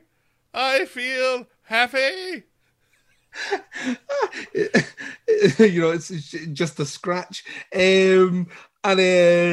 so like we get this, and then for no reason at all, it just lets the clearly not very great best friend, who stands, by the way, this death is not instantaneous. This death takes like a full 30 seconds for this machete to go in and then down through all these organs, while his useless fucking friend stands going, what are you doing to my friend?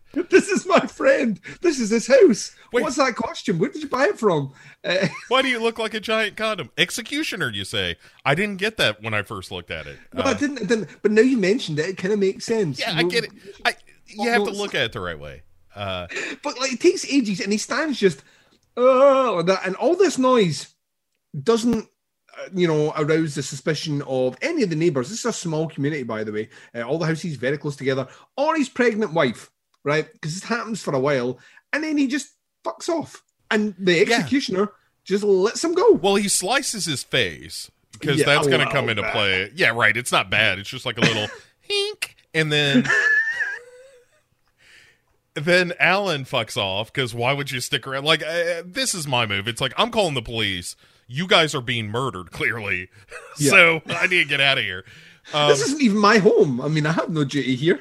Right. Like, I can go to the Halloween party by myself. Like, nobody was... I didn't have a +1. Yeah. If anything, you've saved me the makeup that I would have taken to put this scar on my face. Now I do look like a battling king. Yeah. Now I kind of look like a pirate, and it's pretty cool. Thanks, condom. Thanks, condom. I've said that a number of times. Thanks, condom.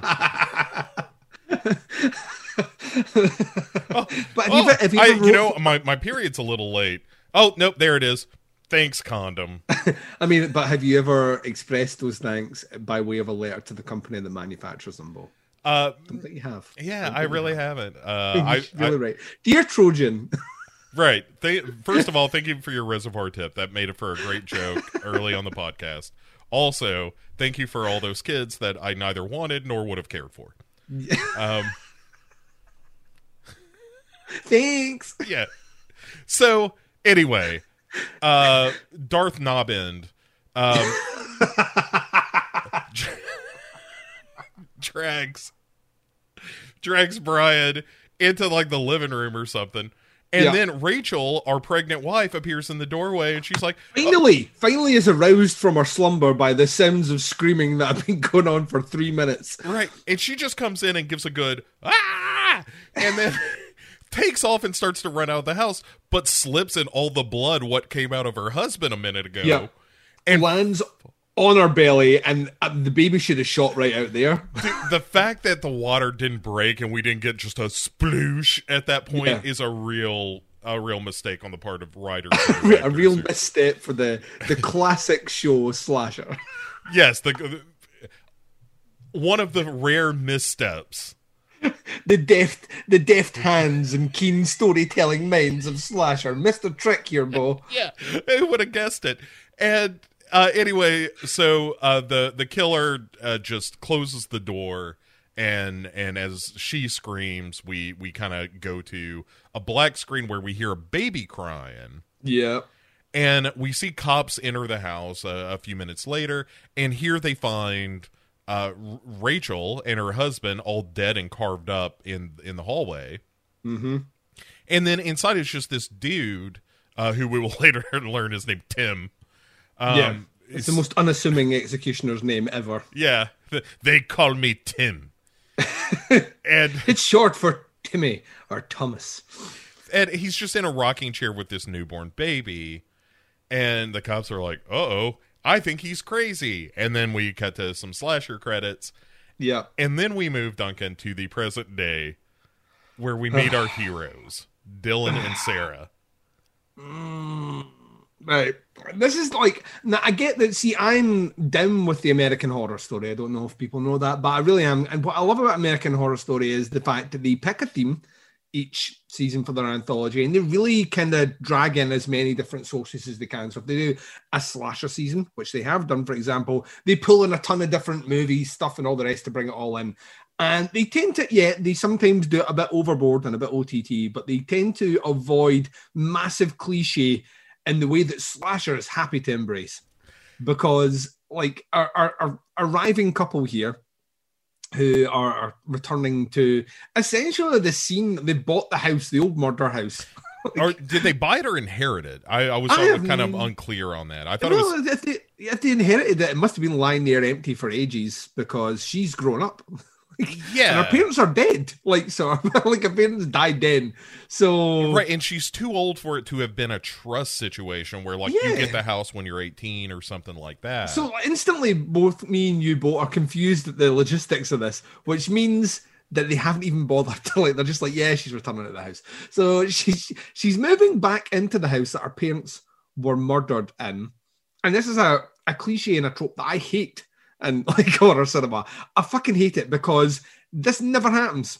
It would never happen. No one, no self-respecting human being would move back into the house that their parents were murdered in. Right. It just wouldn't happen. And this is the tip of a very deep iceberg of things that are questionable as fuck in this story. Sarah really in particular makes mind-boggling decisions every step of the way. Oh yeah, she's like, I to the point where I'm like, did they like have like a choose your own adventure list of cards of actions she could do, but made choices based on the roll of a dice? It's like when you replay Mass Effect and you're just an asshole all the way through it.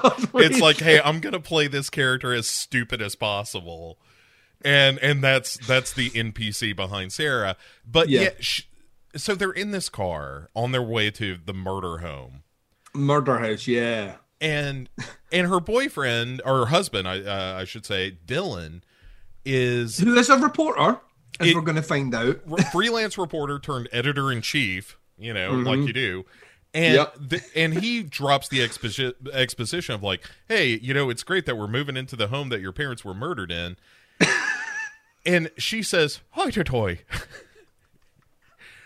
My parents were just pictures and stories strangers tell, don't you know? And the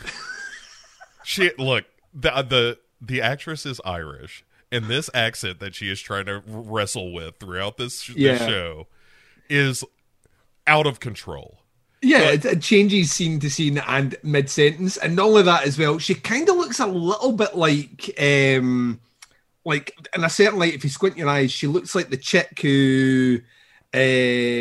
Morgan Webb from G4 TV? Yes. No, the Star Wars, the new movies. Daisy Ridley. Yeah, a little bit she like her. really fucking does. She really, to the point where I was like that. When did Star Wars? I was trying to do the chronology in my head of, did she do this first and then do Star Wars? Because the other way around makes zero fucking sense. This is how we found her. But like she does a little bit. But yeah, you're right. This is the thing that frustrates me. If you hire an actress to be in your movie or in your TV show, and she cannot do the accent that everyone else does around her, just write in the script that she grew up living somewhere else. As simple as it's not difficult, and that way she doesn't have to act like she's trying to desperately pronounce every word, because she's still there's a couple of pregnant pauses in here where she's clear like how do I say an A again? It's just like right in the middle. It used to drive me up the wall all the time with Van Damme movies. Like when they were just like, just make him Belgian. Like in your movies, and you don't have to make him American because he's an American star and this is an American movie and Americans will only watch movies about Americans. Right? I understand that. But let's just say he grew up, and then they finally realized that. And then it was interesting watching the movies to see how many ways we could segue in a childhood spent in Belgium. Why not do this here where she's like, it's weird I didn't met you when I moved back to Dublin. I did, something. Our mum or dad has a sister or a brother who lives in Ireland that she had to go and live with to be raised. Like any fucking thing, anything that distracts me from the fact that she cannot pull off the accent she's trying to do. Yeah, and so anyway, she says, me parents are just folks in pictures and stories strangers tell. And after all, it's a free house. And so they arrive in this town of Waterbury. Yep. And they pass by a newspaper stand where the headline of the local paper is like, daughter of the worst massacre ever is returning to town, everybody. Literally, it is the full gossip of the town. Like, everyone is now going to have their own little say over how wrong it is that she moves back. Yeah, it's a very judgy town. Literally, if that's your like opening headline in your papers, I argue that not a lot's happening in your town. Yeah, somebody got the judgment ring. Is running the local paper apparently. Judgment, humility, honor, judgment. So. Anyway, they get to the house, but before they go inside, Sarah's like, I just want you to know, it doesn't matter what happened here before, only what we do next. And then they start getting a little flirty, and Dylan is like, yeah, let's get it on right here in the middle of the yard. Who gives a shit? This is our house now. This is our yard. This is our fuck yard. We shall fuck here. And also, Duncan, following one of the grand traditions of this here show, they ought to be fucking. They should be fucking and trust me, what we'll find out very, very quickly is that it turns out this house had a lot of fucking happening in it. Not with the people you would expect, but they decide to have a romantic kiss to celebrate the start of a new life together in a new house. And fucking judgy fucking preachy pants across the road tending to our garden. She's like, is it Mrs. Deagle in Gremlins? Yeah, her name is Vera McBride. Is this Vera character's McBride. name? Do we all have Irish names here? Yeah, everyone. She's a fucking redhead as well, right? She's the most Irish of all.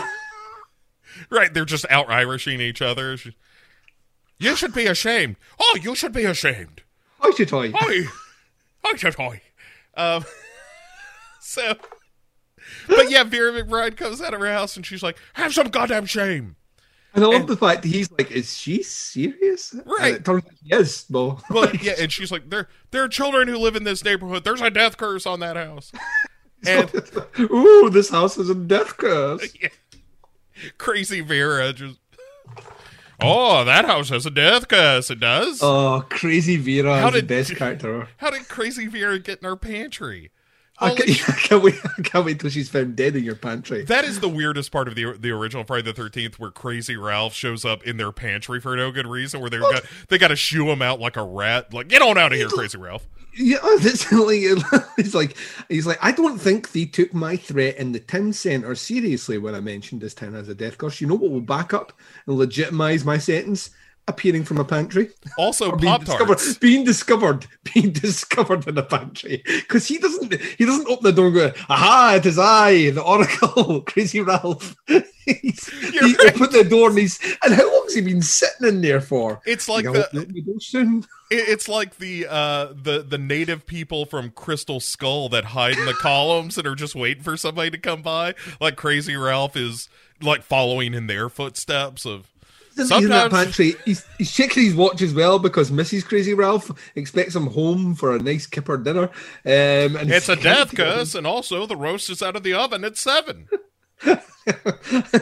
I've rearranged all your tins.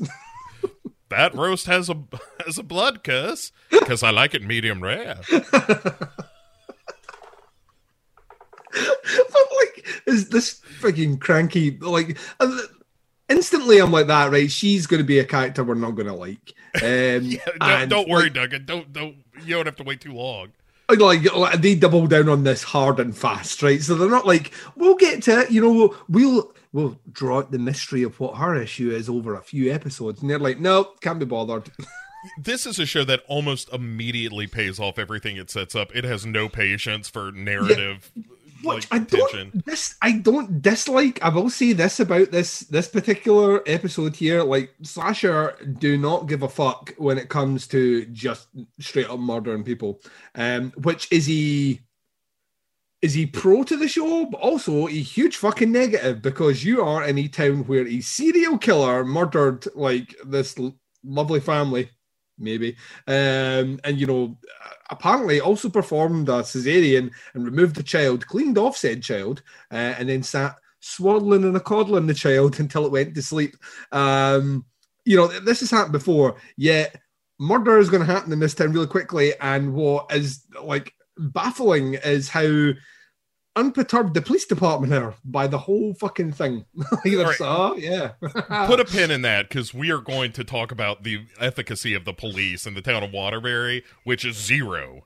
But so Vera McBride is like, there's some kids in this neighborhood, don't fuck on the lawn, and Dylan is like, let's give her a show, but they end up going in the house, and so inside, she does say there's lots of rooms in there to do it, and I'm like that. Yeah, I mean, she's not wrong, right? Yeah, that sounds like a challenge. and they are up to the challenge, or at least Dylan is. So inside, like Sarah goes in, and they're looking at that entry hall where her parents got butchered up, and she's kind of pausing there, and then she's like, "Let's go explore the rest of the house. There could be a leprechaun," and. And so she doesn't say that, ladies and gents. Don't listen to Bo. She doesn't mention a leprechaun. She does say, "Let's go explore." No, you can trust me. So, but right away, as you said, they're pretty much like, "Hey, we should be fucking." Duncan and Bo are right, and so she's like, "Hi, Tutai, we should be fucking." And so they go upstairs and they're fucking in the master room to see if that's the right room for their bedroom. It's like Goldilocks and the Three Bears. They need to find the room that's just right. Yeah.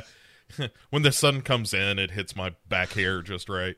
Yep. So there's some close-up shots of like backs and faces, and then Sarah comes, so good for her. And then well done. Yeah. Well done on him, actually. Right. Get the job done, son. And after Sarah is like, boy, that was some good fucking. You should get the fuck out.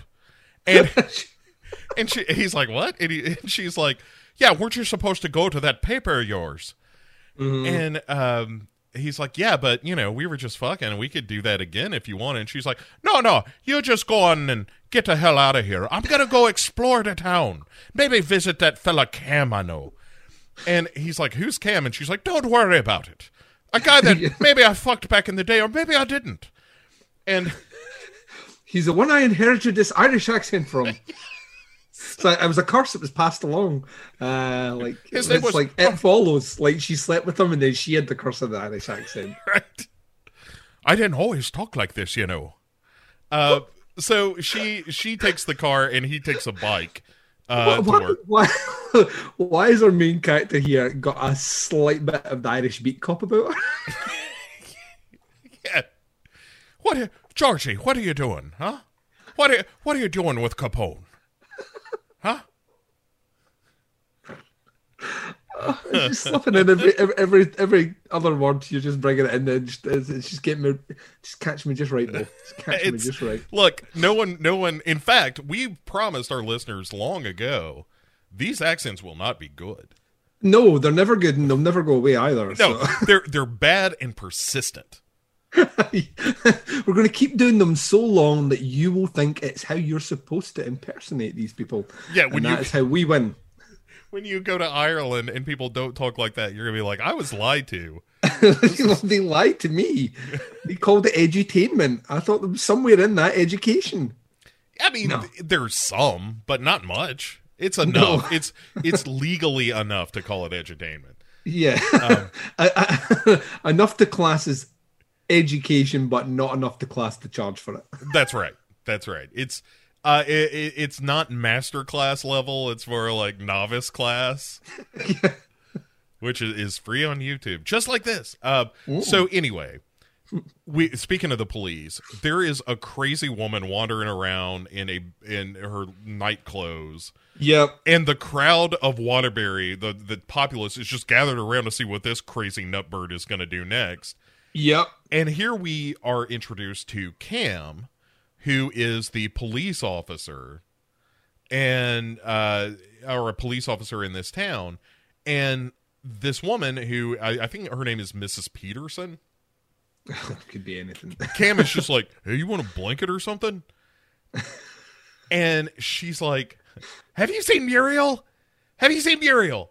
And he's like, no, I think she's dead or something, and you're crazy, I think, but you want this blanket? And then this crazy woman just kind of wanders off of the crime scene, and everyone just kind of forgets about her. They all just like, all right, well, I guess she's up to her old crazy tricks. Best not to get involved. And Sarah just comes walking up to Cam in the middle of this, theoretically some sort of crime and or there's no like nothing to see here, don't cross the line. She just walks up. Hey. Yeah, it's just crazy lady wanders off. Sarah walks in, and they do this walk and talk about her like opening a gallery in town and shit like that. And they clearly knew each other when they were kids. And she says, "Listen, pal, I want to go see this Tim Winston fella. Yeah. He's the fellow what's accused of murdering me parents, Right, so this is the second. Let's put a pin in this second. Yes. Like, this is the as a storytelling premise here is just is pushing the realms of believability to breaking point. Is she's just moved back into the murder home, and now she wants to go and meet her parents' murderer. Who is? And it's like, what? Yeah, who is just right around the corner. He's like in the building next door. He's waving out the window. He's like, hey. Yeah. I see from a window. Yeah, he looks up in the window. Did you mean me? Oh, let's not get into the clear. Yes, we'll get there. That impression is 100% done. Hello, Sarah. When she transitions. Do your father stick of the lamb? You normally wear Axe for women, but not today.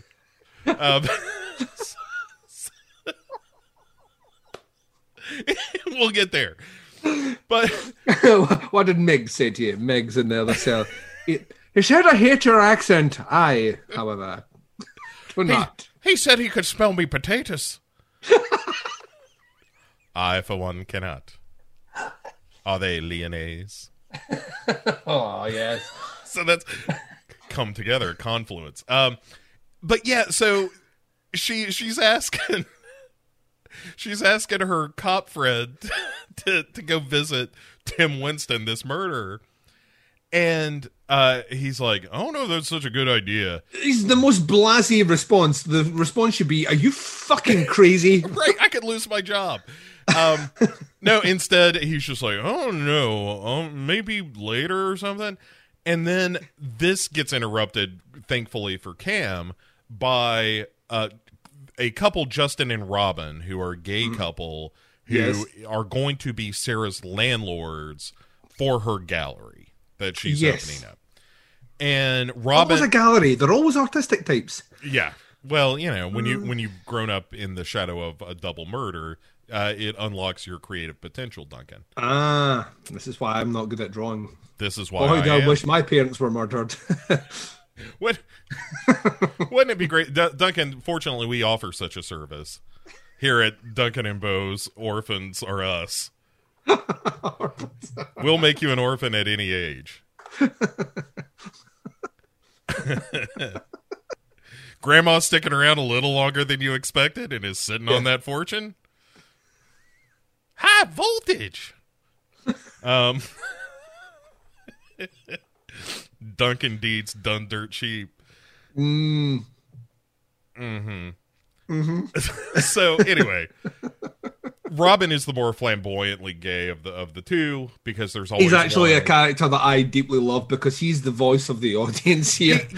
He kind of is, and he comes in and he's like, "Girl, you are way more normal looking than I thought you would be. I thought you'd be fucking crazy." And she's like, "Listen, you don't happen to know about anything about my neighbor. She seems like a really wound up bitch, if you ask me." And they're like, "You mean Vera McBride? Oh, shit, girl."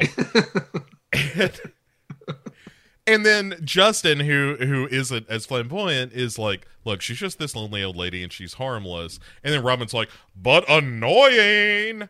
Yeah. He is so over the top. It's the one character that's having fun. Yeah, he does literally say to her, he's like, why the fuck would you move back into your parents' house? Everyone wants to know. It's the talk of the town. I'm like, yes, this is what everyone should be saying to her face. Why are you here? Like, no good will come of this. Right, and she's just like, "Oh, they're just strangers I never met." And he's like, "Yeah, but they were killed there." Yeah, right? they were they were murdered there, and you were birthed by a serial killer. Yeah. Like, right here in this town. Like, did you know he was right here? Hello. I'm right here. Hello there. Yes. I remember the night well. It was a Tuesday. So, tell me, have your parents stopped screaming?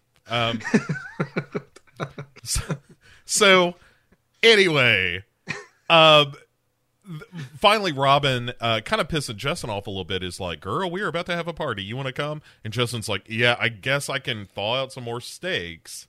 Yeah. How about you talk to me about this before you start? Like, the fucking fortune that I just feed the neighborhood. Is that what we're saying?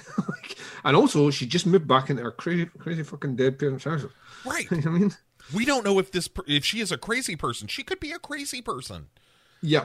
And so she goes into the gallery. They take off. Dylan shows up to this newspaper where he is now the editor-in-chief.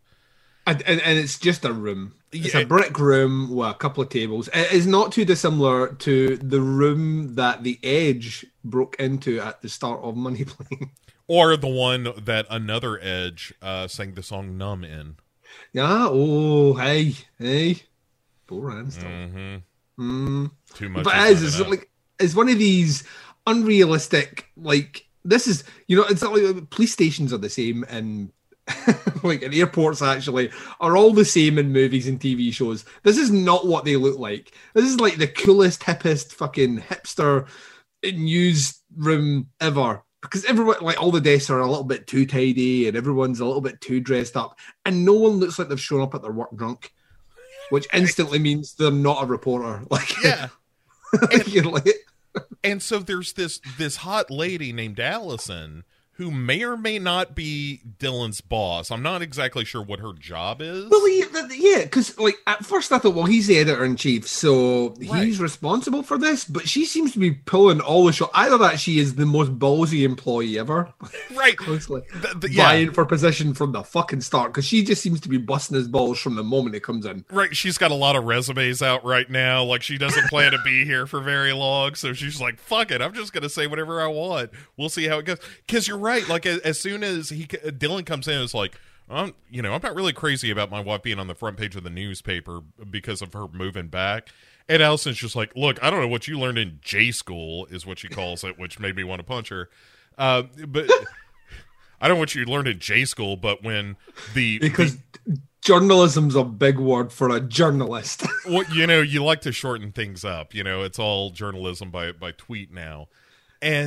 But she says, like, hey, when the victim of the town's most gruesome murder moves back into the town's like haunted murder house, yes, it makes the news. I'm like, all right, I'll go with you that far, Allison. But front page?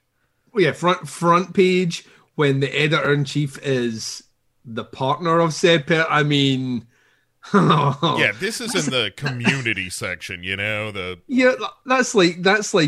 That's like Fox News starting out with the headline, Rupert Murdoch's a bad man. Yeah.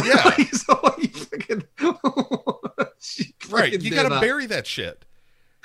And yeah, it becomes a gossip piece on like one of the back pages. But yeah, like she's like just all in. And the thing is, like she's totally like in his face about it, which I kind of love. She's like straight away, like clearly you got the job that I was up for, and I am not going to give you an easy ride of it. Yeah, and so when he kind of pushes back on her statement, she's like, "Look, everything will be back to normal soon. As soon as your wife, fades out of popular consciousness and nobody gives a shit about murder anymore, you'll be fine." Also, how many papers are in this small town? I don't think you have to fight for your demographic here. Yeah. It's like, right. How many people are going to stop buying your newspaper because you're not talking about the girl who moved back to her house? Like, by day 4. She's like, when this gossip dies down. This gossip, like, is newsworthy for a day, and then it's not. Yeah. Right. Yeah, and so that's kind of what she's saying, is like, and this will all blow over tomorrow.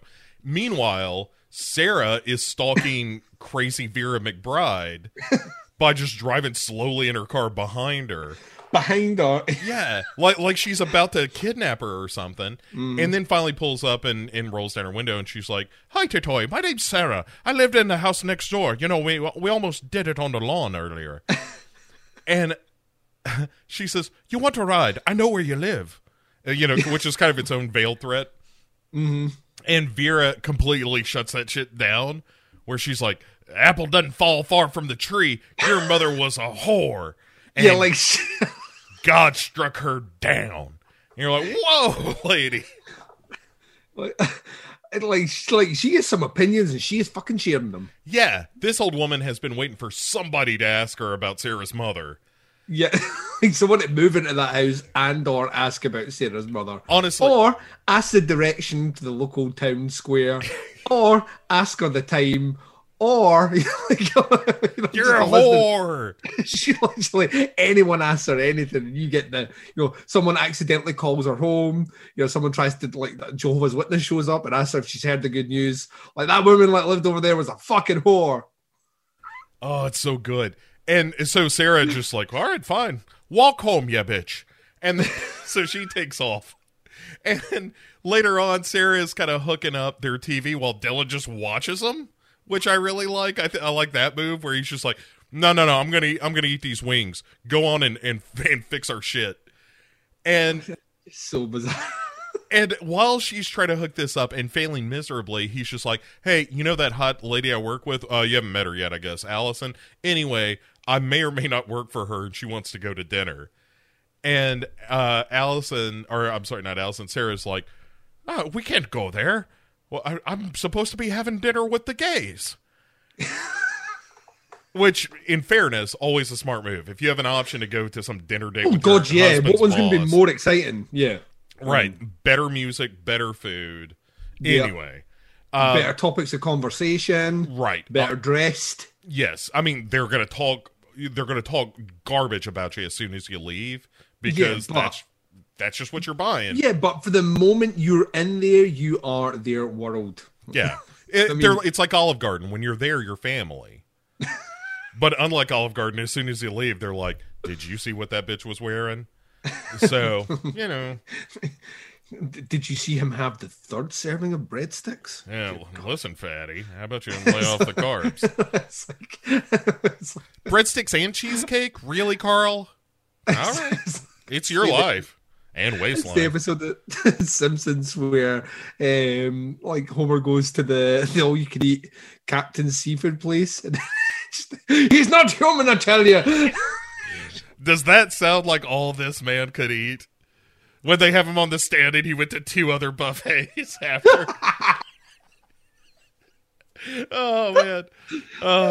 It's like The Simpsons are a pretty funny show. Anyway, so Dylan is like, nah, you're plugging in the HDMI cable wrong.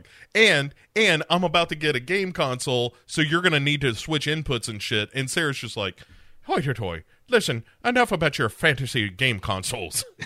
We don't have that kind of money. The only reason we're living here is because it was free, don't you know? And But she's like, hey, do you think that Vera next door, you think she hates me? And also... He looks out the window and she's standing on the other side of the road mouthing the words, I fucking hate you. Right, like just across the way, like dragging her finger across her throat. Yeah, giving her the stink eye and whatnot. And... I'm gonna kill you.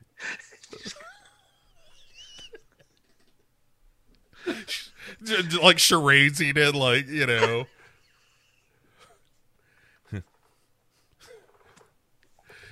Sorry, visual joke there. Sorry, everyone. Watch the show. We're gonna have to get used to this split medium. Yeah. So anyway, there was some charades happening. You watch the show; you'll enjoy it. It's available. Available on YouTube and youtube.com/Legion Podcast, Twitch TV, Legion Podcast. Anyway, so, but while Sarah is bitching about all these HDMI cables and Dylan is not helping her at all. No, he's actually surprisingly bad at all this shit. Yeah, when she talks about Vera thinking that she's the spawn of Satan, the word spawn is one that this actress has a real problem with. She cannot get the spawn. No, spawn, pom, and she like it just gets totally out of her control. Like the reins have come off the accent during this scene. It was one of my favorite moments when I was first watching the show because it was one of the first times where I was like, she is not only is she not American, she is not North American. Yeah, you know, she comes from a different land, Duncan. Anyway, so she asked Dylan though, like, listen, now that you're a big fancy pants newspaperman, maybe you can poke around and see if there's anything about my parents' death that I don't know about. She's literally, they have been in this house together as a couple for as long as it took to fuck and as long as it's taken to have an HDMI lead situation conversation.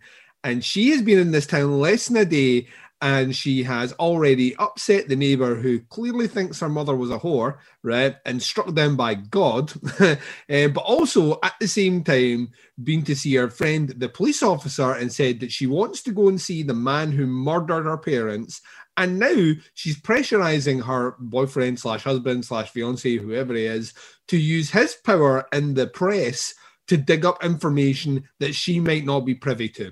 Right. Yes. And this is short order here. This show ain't wasting time. It's like that. We need to get all this shit out in episode number 1. And I'm like, do we? Yeah, right. Do we actually need to do it? Because like, if we get all this on the table just now, what we're going to do for the remaining however many episodes are in this show? I don't even know how many episodes are in season 1. I think it's 22, Duncan. No. I think it's like 10 or 12. We're fine. We're fine. But yeah, and so immediately Dylan is like, yeah, let's go. I've got my laptop upstairs. We'll go look right now. And, yeah, and upstairs on the bed. Right. Because, I was listening to this podcast and they were saying that we should be fucking, and they made a lot of good points. But yeah, so he finds this interview with Tim Winston, the murderer, where it's just him being interviewed by the police and saying her father was a Judas Iscariot, her mother was the whore of Babylon. And how they got this, I don't know. Like, how this is just, like, available to him via the press on his laptop. Yeah, it doesn't... Make him a police officer. He's a police officer transferring to, the local town. Or have her friend Cam the cop be the one to deliver this. Right. Yeah, you're right. And anyway, so immediately she's like, hoy-toy, that's shocking. And... And Dylan's like, yeah. Let's turn this off. This was a bad idea. And how about we go for a walk? And she's like, I'll tell you what. How about you go fuck yourself? And I'll go for a walk and you can just stay here. Because quite frankly, I'm sick of you. Yeah, it's the great thing of, let me suggest an idea that you're going to go and do without me. Yeah, that's 100% what it is. She's just like, yeah, I'll tell you what. I've been weighing your idea about going for a walk. And I've decided it sounds like a great idea, so long as you're not there, you cheap motherfucker. And so she takes off. She just leaves. Again, one of the head-scratching decisions she makes throughout the course of the show is just like, boy, I've just been delivered quite an emotional shock, and my neighbor seems a bit unstable. How about I just go walking alone at night through a neighborhood I don't know? Yeah, plus I've been in this house for this house that I couldn't wait to get to. I seem to be finding tons of reasons not to be staying in it. Yeah. And so on this walk, Sarah, there are fireworks going off because of Halloween fireworks. I don't know why. Oh, I don't even know what day it's supposed to be, but like the kids are dickheads in the street. Yeah.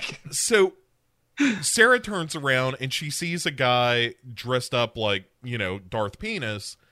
And she's like, you're sick. And then Darth Helmet chases her. And then... Keep fighting, assholes. Right. That sudden stop scene is the funniest thing in Spaceballs by a mile. Yeah. When it pulls up the helmet. Hi. I'm fine. How are you?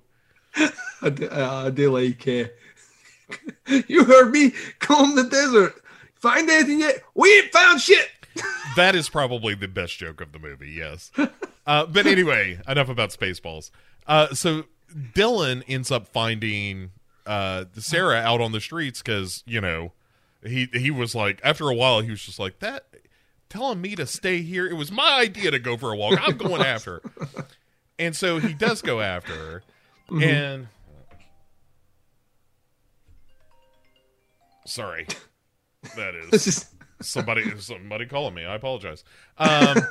Do they not know you're live streaming, Bo? Apparently not. Also, I didn't have it turned down, which is a real pain in the ass. Anyway, so Dylan finds her, and they run across some young punks that are on bikes, and one of them's got a baseball bat and shit like that. And Dylan ends up confronting him. He's like, "Hey, you hoods and hooligans, and ragamuffins." And one of them is like, fuck you, Dylan. And I'm like, how does he know his name? Did he introduce, hello, my name is Dylan, and I'm here to threaten you tonight on behalf of my wife. You've probably at least seen her based on the threats you were making. Yeah. And after confronting him, one of the thugs... they all end up taking off, and one of the thugs is just like, hey, I'm not done being a hooligan tonight. Mm. And the rest are like, we're going to go studying. He's like, you pussies, learning. Studying's for losers. Right. And so he grabs the baseball bat out of one of his friend's hands, and he's on a bike, and he's like, all right, you guys go get educated and stuff. I'm going to go knock down some mailboxes repercussion-free. And so that's exactly what he does. He goes biking through the town, knocking mailboxes off the poles. And then he literally runs into Black Schlong. And the killer just does one of my favorite moves. It's almost like a John Wick of serial killers, where he just grabs this kid's bat out of his hand and cracks his skull with it. Oh, like beats, give me that. Beats him, takes a baseball bat off him, and then beats him to death. And I'm like that. Well, I give you credit, Slasher, because I did not think this show was going to do this. And then, as if the show was like that, if Duncan, if you love this, you're going to love this.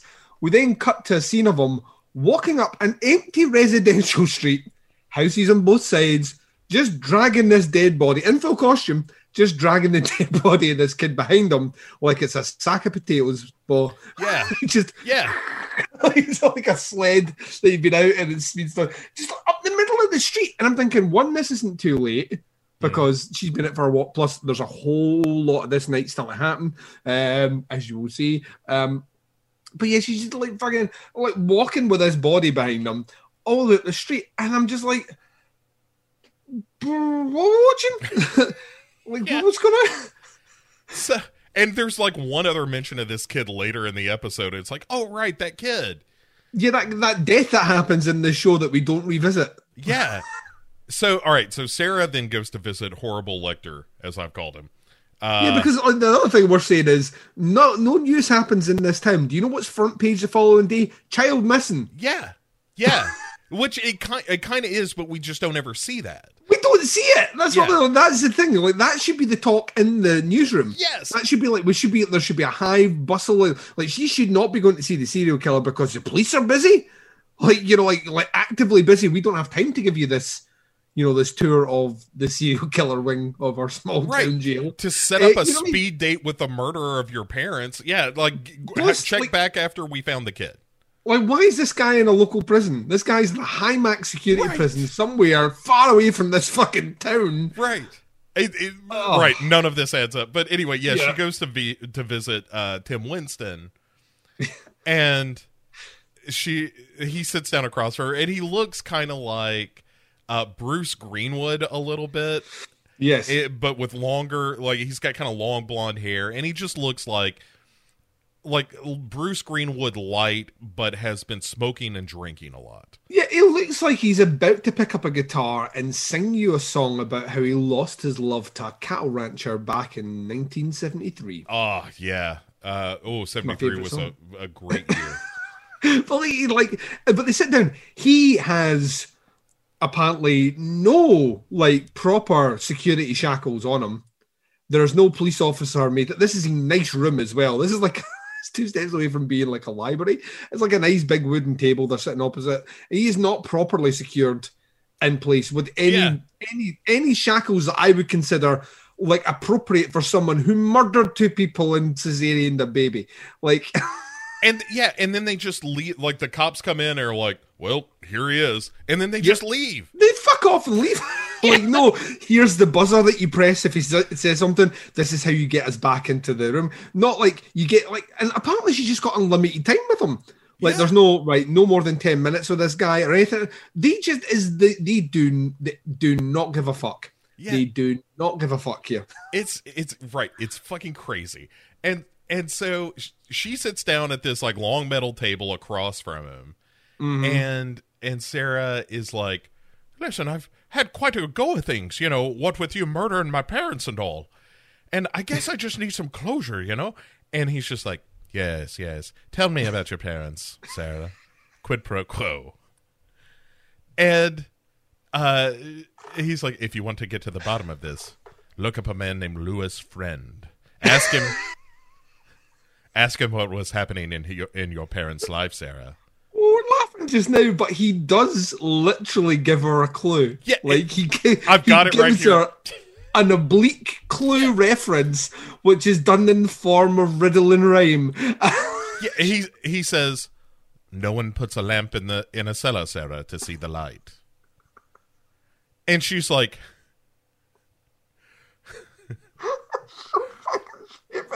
"It's so fucking stupid. This was a mistake. You're an asshole." And then she just fucks off and leaves. And with no discernible reason, like the minute that he starts to, I guess, tell her the things that in theory she's been asking about. Yeah. She's like, I've had enough. And then Bill to the shit, and then she's out the door. And the whole thing is Bill to the shite. Yeah. Once again, why does this, like, from a storytelling point of view, why does this need to come from him? Why can this not just be something that she's she's in the house, she's doing a bit of exploring? She said she wanted to do that. Why does she not stumble in to find what she does find here? Out with this conversation with this guy, or maybe the neighbor says something, your filthy whore mother was always hiding things in the basement. Yeah. Something along those lines. But no, we have to have this whole protracted scene, which, by the way, it's not the only time we're going to have this kind of, you're now my student in the solving of crime, because me as this psychopathic serial killer apparently understand all about the mind of serial killer. It's just fucking gosh. The fact that they were just like, hey, it's a good movie, Silence of the Lambs. How about we do that in the middle of our show? And they're like, fucking balls on Slasher, this fucking low rent Canadian show, to fucking sit there and say, you know what, let's end. Like, it makes no fucking sense. But Sarah's like, she's out. It's Sarah, isn't it? I keep wanting to call her Katie, but Katie's the name of the actress. Sarah, she's like Bill to the shit. She's going to go home, and then she's going to use this cryptic clue to start raking about the house. And I mean, I'm going to put it this way, Bo. See, if you go back to your old parents' house and you find a box, and that box contains some VHSs. Now, one, you shouldn't have a VHS player because it's 2016. But two, like, you find a box with VHSs with just names written on it. You don't play them, do you?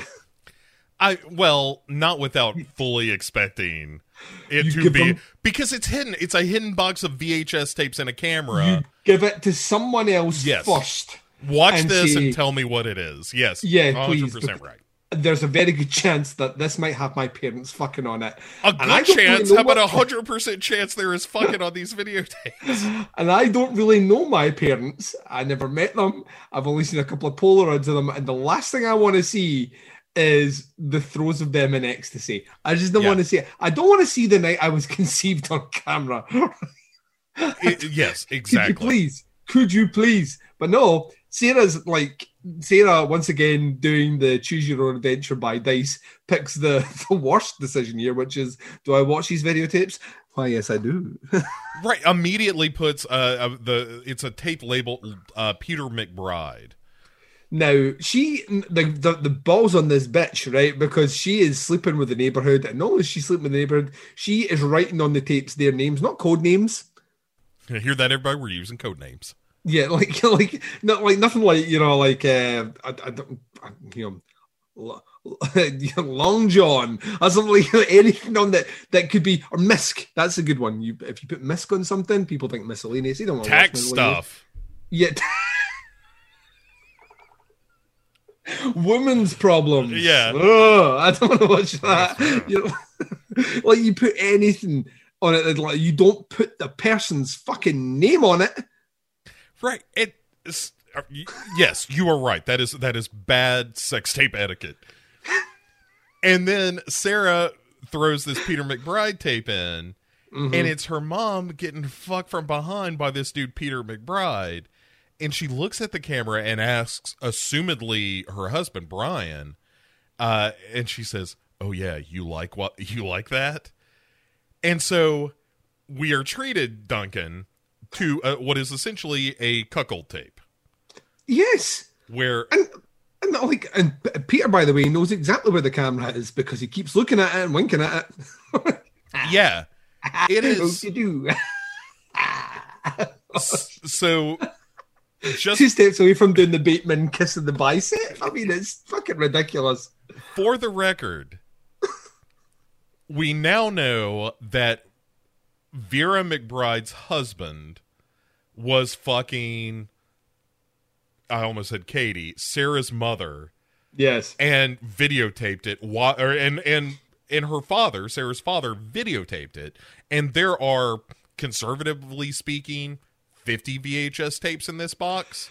Yeah, which instantly now makes me on the side of Vera McBride. I'm like, that maybe she was onto something when she called her mother a whore that got the smite of... Yeah. You know what I mean? She may have a point here, Bo. Right. It's like Kiefer Sutherland in A Few Good Men. Like, you know, she acted that without Anna, and God was watching. Yeah. And so night falls on Waterbury. Yeah, the longest. This has been a day that has been full. Like she had the worst day yesterday, and today is the next worst day. Yeah, because every day it's like climate change. Like every year is the hottest year on record. Like every day she has in Waterbury is the shittiest day that she has in Waterbury. It's amazing to think that the first day where she just got her house, got yelled at by a neighbor. And fucked in her attic, and then met some nice gay gentlemen, and got her gallery. Like that's as good as it's ever going to be. Went out for a walk and was approached by someone wearing the costume of her parents' murderer. Sure, yeah, that happened, but all the other stuff was good.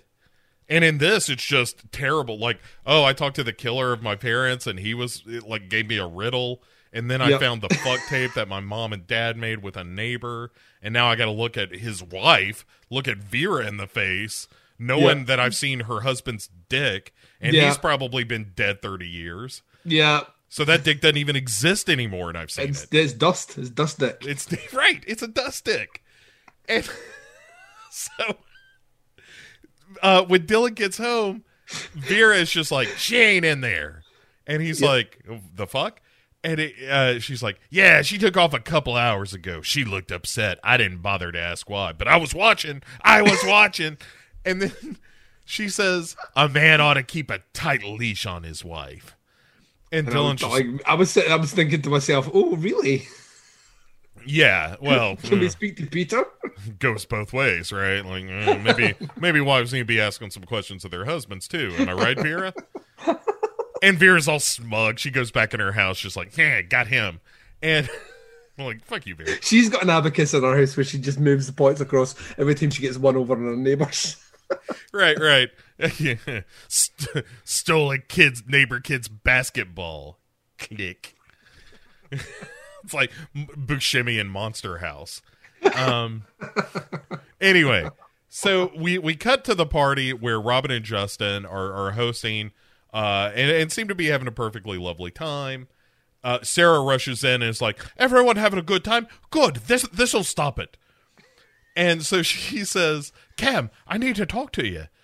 And then she and Cam go outside, and Justin is like, you know, she said, I don't mean to be rude. And yet that was really fucking rude. Yeah, maybe we shouldn't. This is maybe why we shouldn't be inviting people that weren't originally on the guest list. Robin. Isn't that right, Robin? Yeah. and Robin is just like, she was rude. I like her. Yeah. Robin's like, yay. Yeah. so happy. Looks like a messy bitch moved into the neighborhood. I like the looks of this. So... by the way, Robin, definitely a bottom. Yes. Oh God, yeah. So well, we don't know. We don't know, but I know where my money is, and my penis. So Vera McBride is at her house, like going through her fridge, eating some cold pizza straight out of the box, and that's she's like.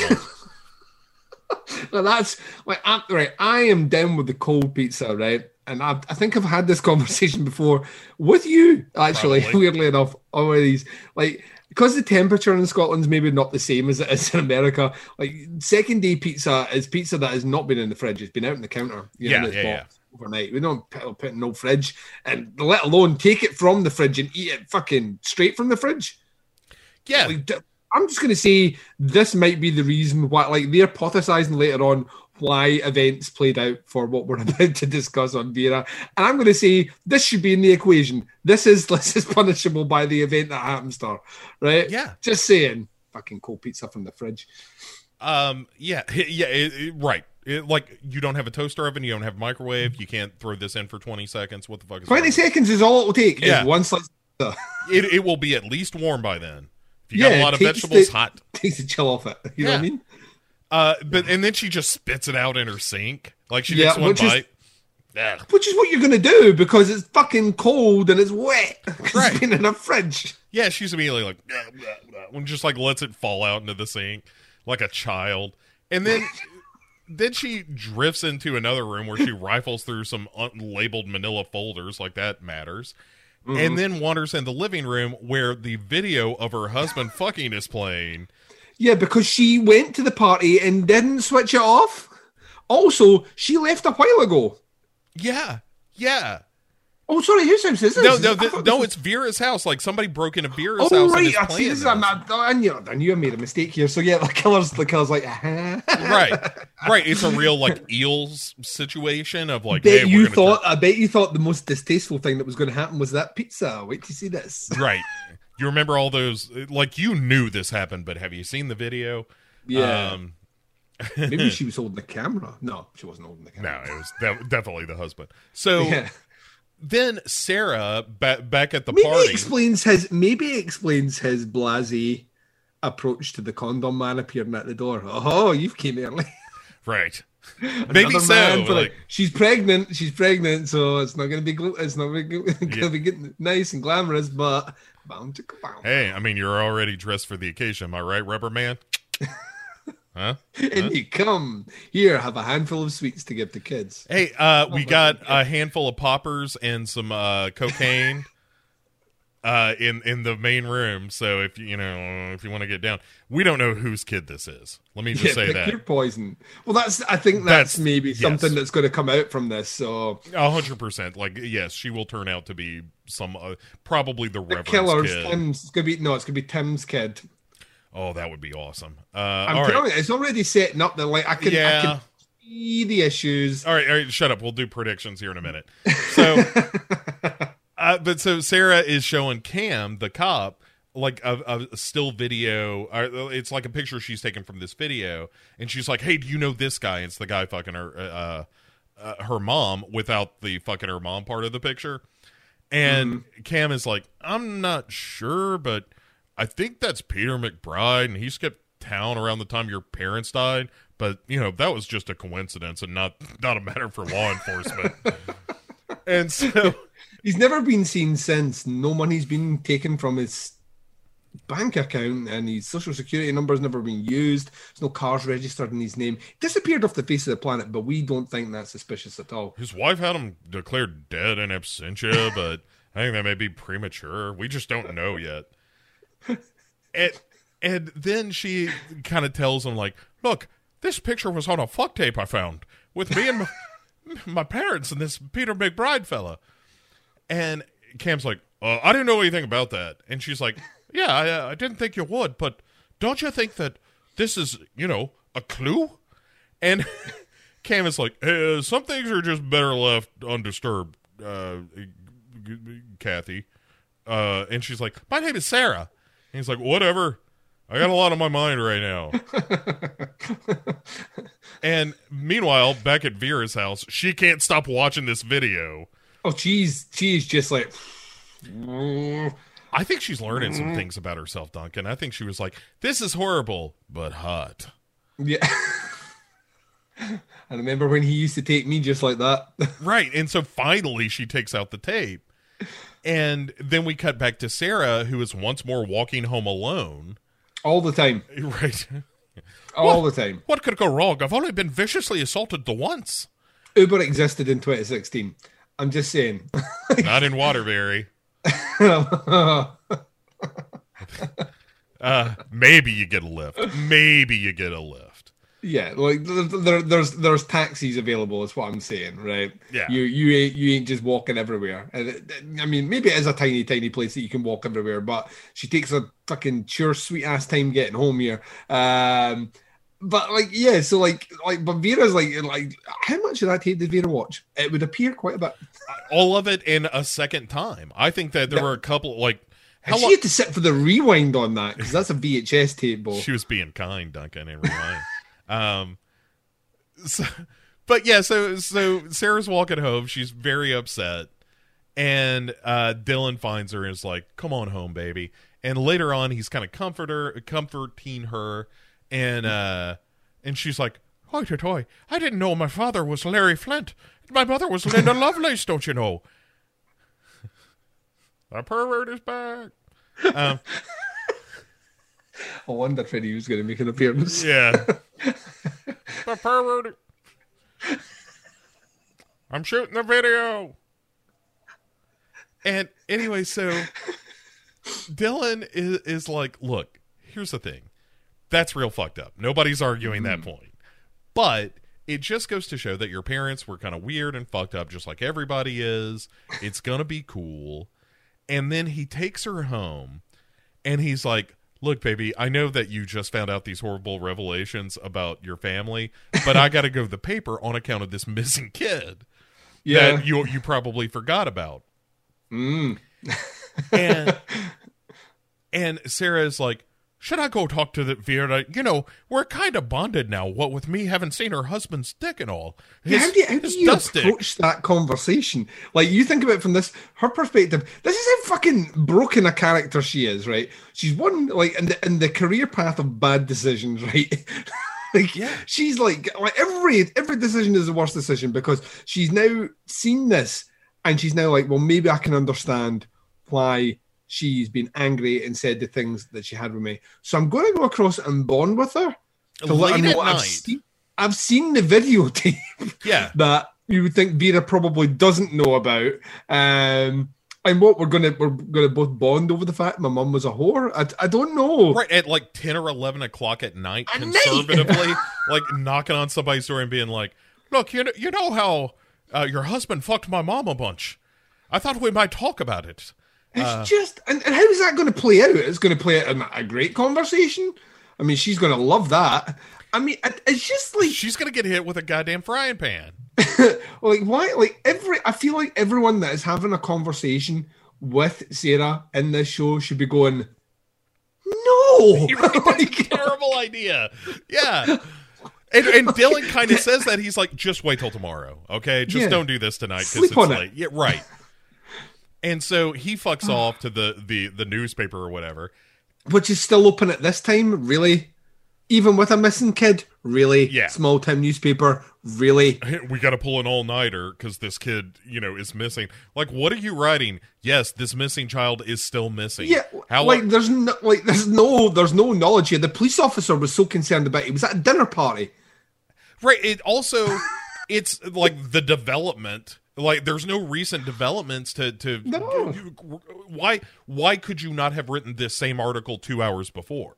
Yeah, the development in here is that you're a key witness because you were the last one to see this kid alive. If anything, that makes you a suspect. Presumably, you left work to go find your wife. Like, to go home and then find your wife, and you find her and are immediately like, I gotta get back to work. Like, this couple is destined for doom because neither one of them can stay around the other for 2 seconds without being like, you need to leave, I need to leave, one of us gotta go. All I'm going to say is COVID. Yeah. I mean, a COVID situation, a lockdown, they are divorced within like a day. Oh, yeah. No, we've got a COVID fatality on our hands because of a butcher knife.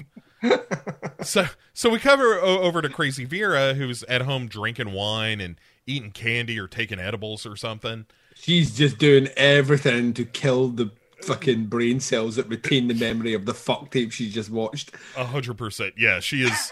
She is doing what I call the old Hemingway scrub. And somebody starts ringing the doorbell, and she's just like, nobody's home. And then they just keep hammering on the doorbell. And then when she finally opens the door, no one's there, Duncan. Oh, yeah. Oh. And then later, she's like, I guess it's kids or whatever. And then she goes upstairs. She's brushing her teeth. She's wrapping up, about to go to bed. And as she comes out of the bathroom, we as the audience see that this executioner condom is behind her. And she's just like, huh? And then like slowly turns, and there he is, of course. And then she tries to run away because she's old and fat. And he just like rushes her from behind, Black Condom does, and like throws her onto her bed and ties her hands and feet up with zip ties. Yeah, this is stupid. And then he starts sawing off one of her wrists that's tied to the bed frame. Which now means she has a free appendage. Right, granted, she doesn't have a hand, but she does have a limb she can flail about the place. Yeah, but it's just a free stump. Him to death. Fucking stump him to death. Squirt blood into his eyes. Like,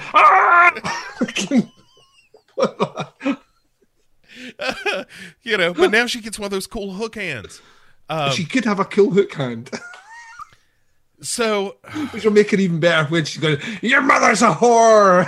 Your mother's a whore of Babylon. Arg. Arg.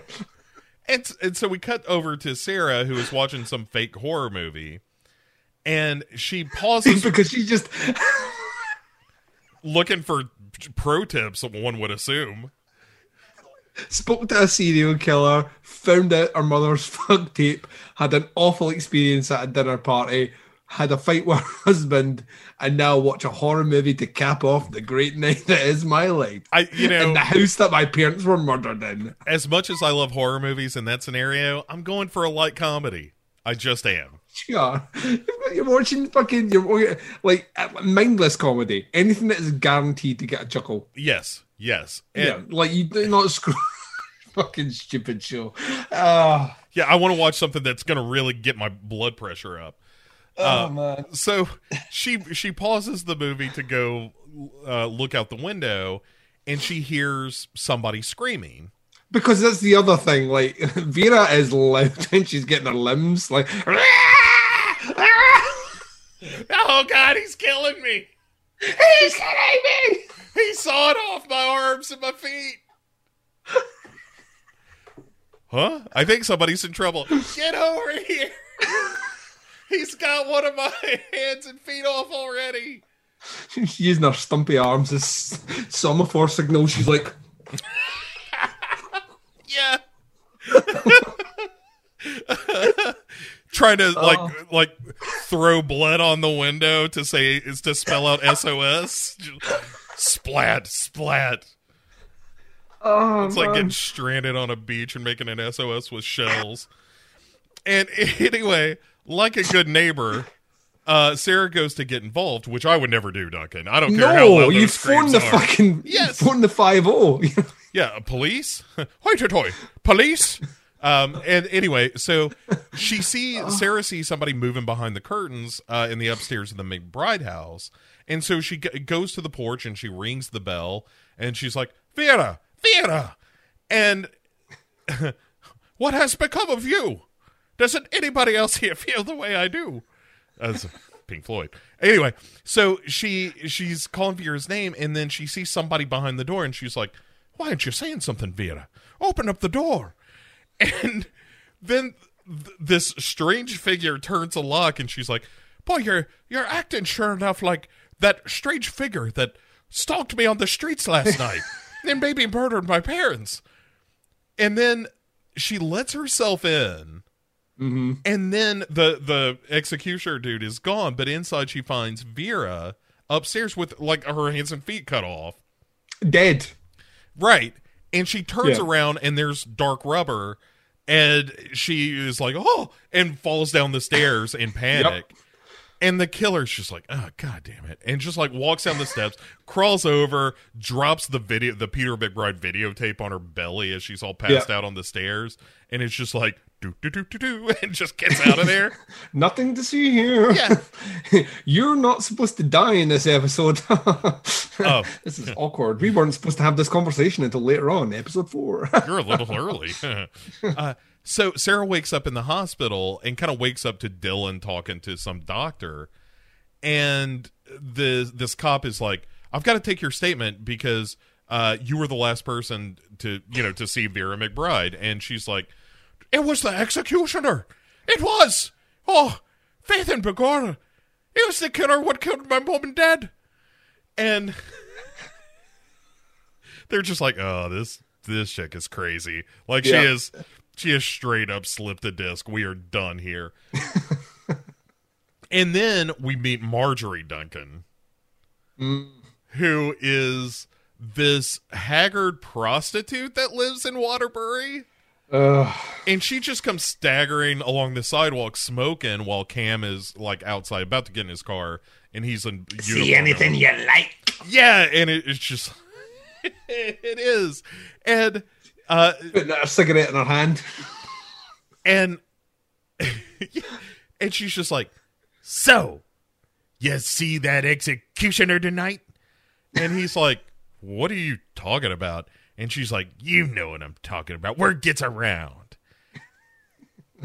I was outside that woman's window when we're chatting to her. Yeah. And Cam is like, where'd you hear that? That's special police information. And she's just like, yeah, word gets around in Waterbury.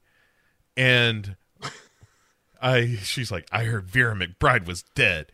God rest her soul. It's like the most sarcastic God rest her soul I've ever heard. And then, like every character in this movie, because we never leave a scene without a character leaving it. Well, it's the classic. It's a trope of what do you call it? Sitcoms. Sitcoms will regularly close a scene with someone leaving the room. Yeah, so that's how you conversation over. Right. There's.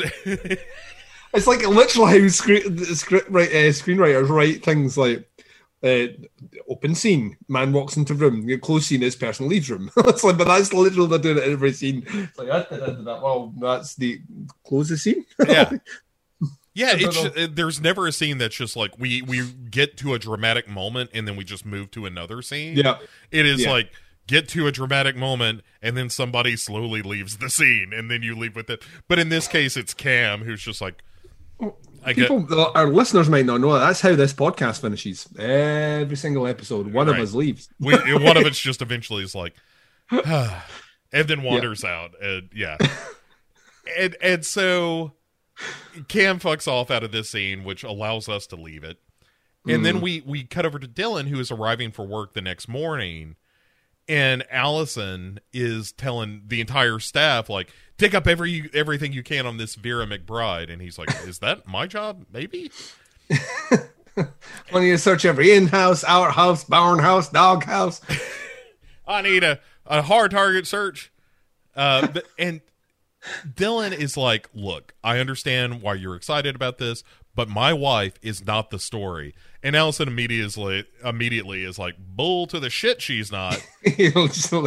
Are you kidding? She's been back one day, a child went missing, the executioner's come back, and our crazy neighbour's dead. Right. It's like Barlow moved into the Marston house around here. We're losing kids and people left and right. The master. No. Back police, back shaman. And so now, Duncan, we have kind of a montage scene, which is Vera's funeral, which happens in shocking swiftness. Yeah, I mean, like there's no CSI department. Well, not just that, but like bodies have to be processed and prepared, and they've sewed them back on. It's closed casket. In fact, they've just probably stuffed at the side. You know what I mean? Yeah, it's the box they found the videotapes in. They just tossed her in that. They're going to bury that out at the cemetery. And so Reverend Silver Fox, who we later learn is Alan from the previous. He looks a bit too much like a Russian assassin than he does like a priest. Yeah, he looks like an agent, like an assassin being called out of retirement for one last go. He looks like someone that's been hired by some villain to kill Bond. Yes. If he had a cat that he was stroking at the same time, you know. He went up to the pulpit and what I expected to hear was dun dun dun. Like literally, he's too cool for school. He shouldn't be like that. Church should be packed with people who are like listening to every word that Silver Fox has to say. Yeah. Oh, there are plenty of like widowed wives out there that are bringing Reverend Silver Fox plenty of casseroles. Every sermon begins with, "When I survived that night of murder." Yeah. When I got this scar. Like. The night I faced a murder and got this scar. Yeah. You know who got me through? Jesus. Amen. Jesus got him through. Yeah. High fiving. Yeah. Yeah, Jesus. Also, why is he blind in that eye? The cut was below the eye. I think that was a separate incident. I think he's just got real bad luck on the left side of his face.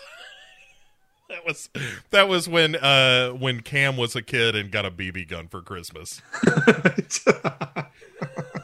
So Reverend Silverfox is talking to his son Cam, it turns out, and is like, "Hey, you got to catch this killer." And Cam's like, "We're trying. Shut up. You could do your job.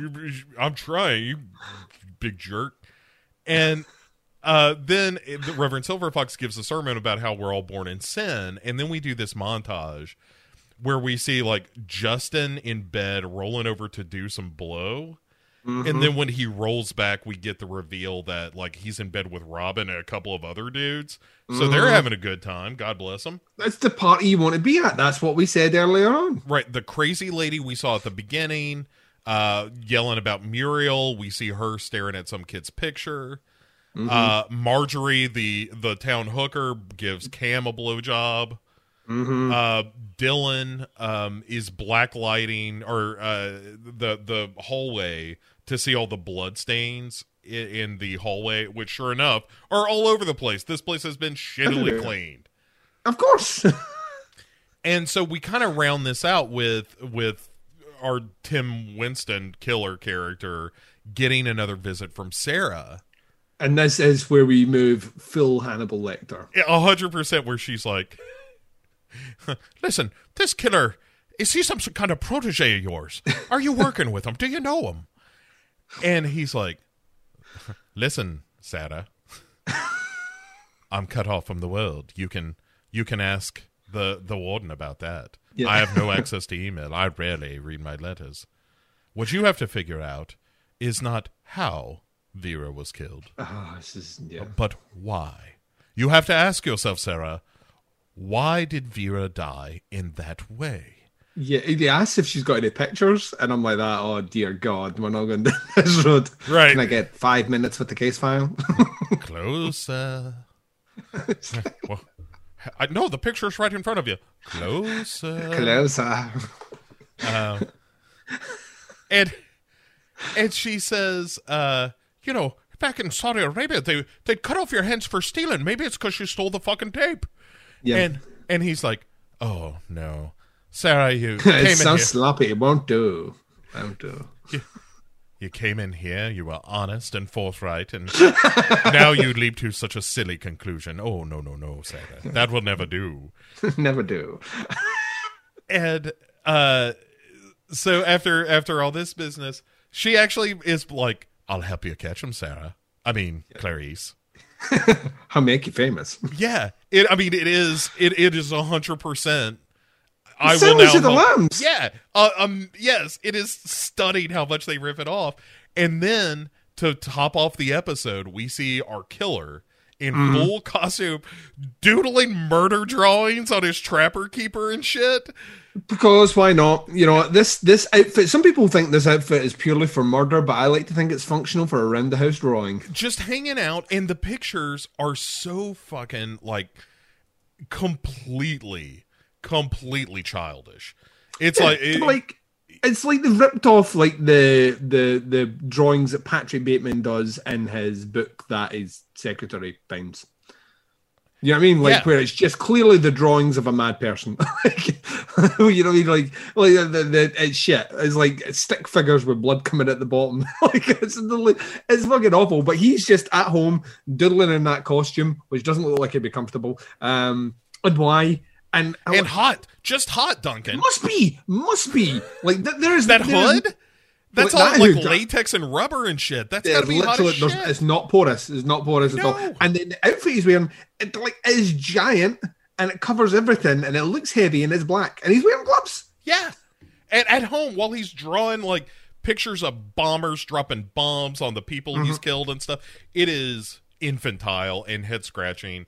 And if this killer is not somehow like mentally handicapped, then I've got serious questions about the state of affairs of this show. That's the point at which Bo is going to call Bill to the shit. Everything else I totally buy. This crazy Hannibal Lecter ripoff, the bad Irish accent, all that stuff, totally on board.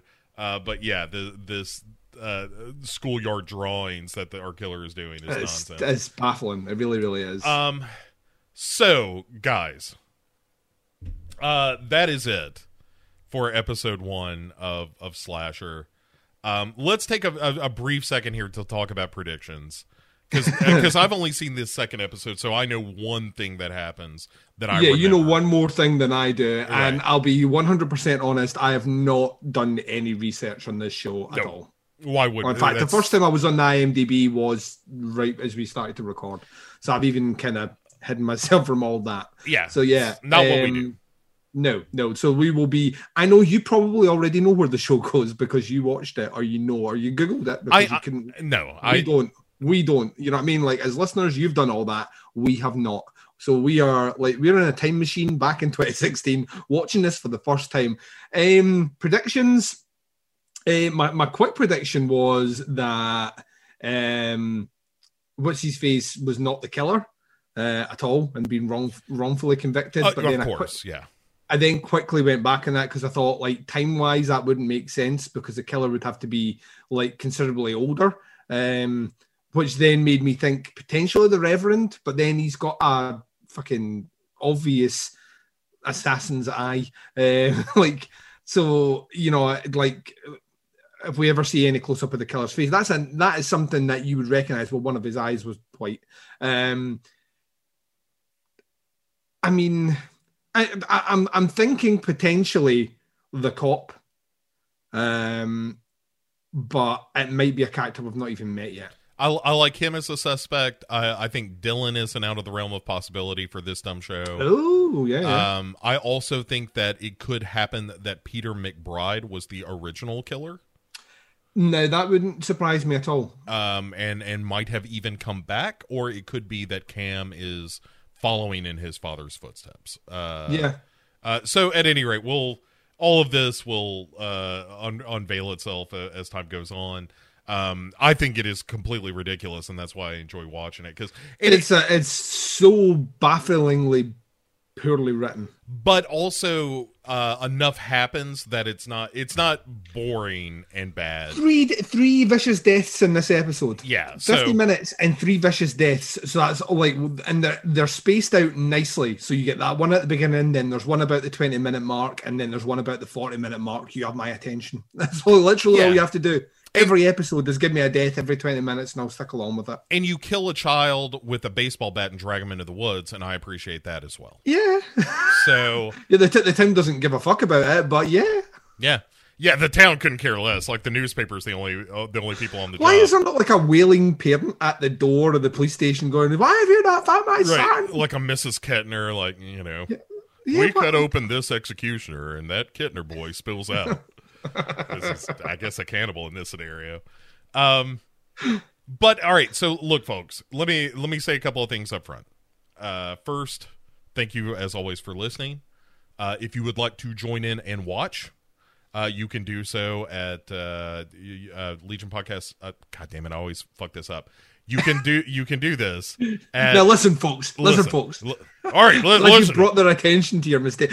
You made a mistake there, Bo. Yeah. One for Duncan. Click.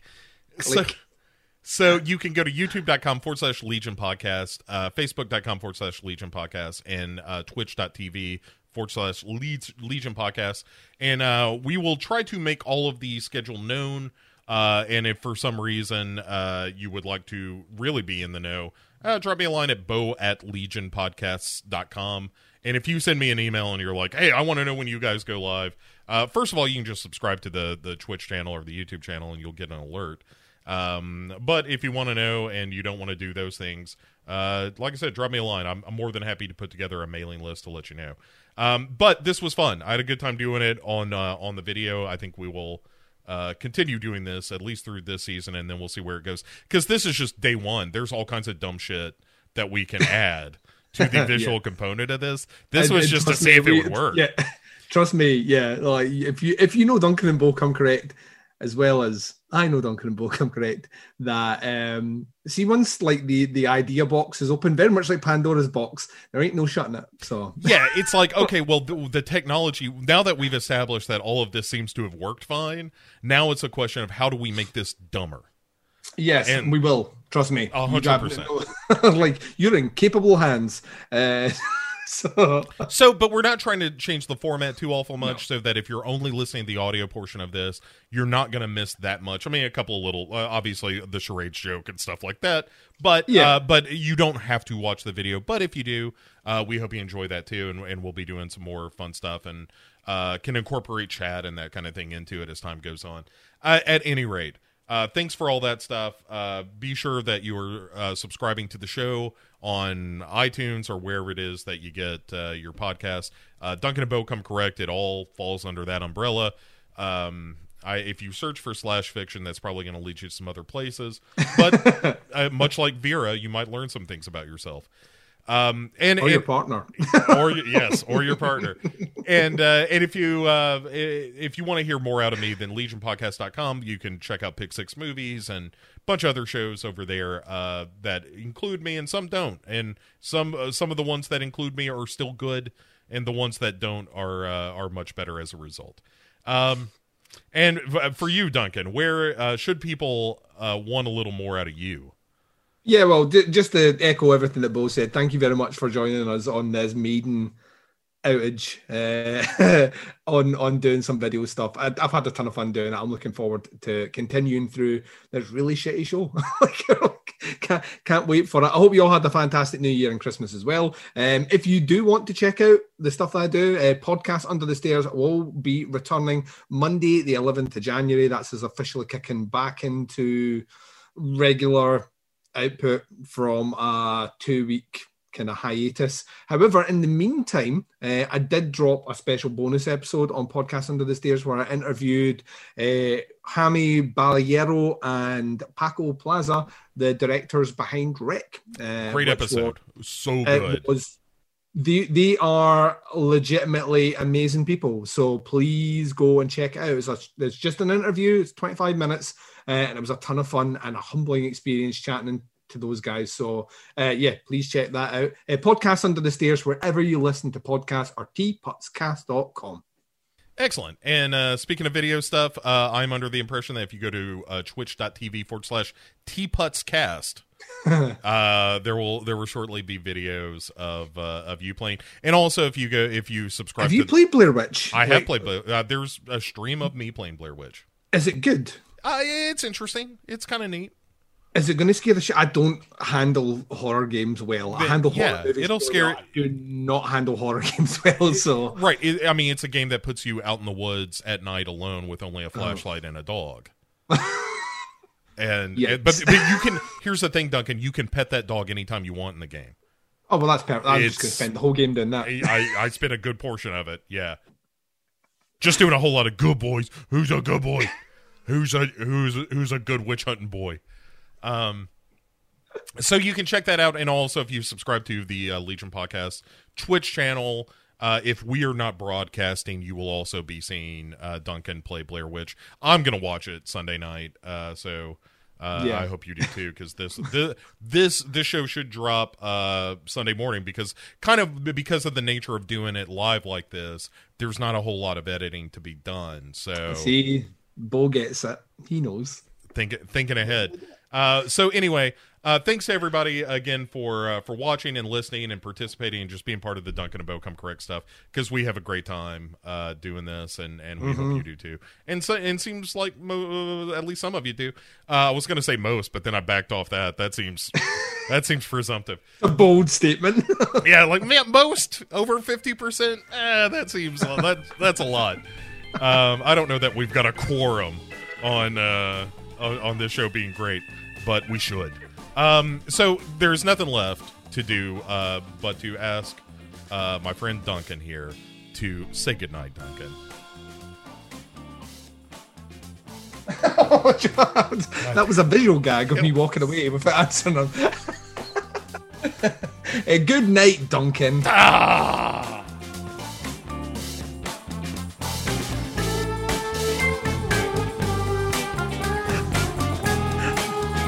Somebody realised that joke only works in a visual medium.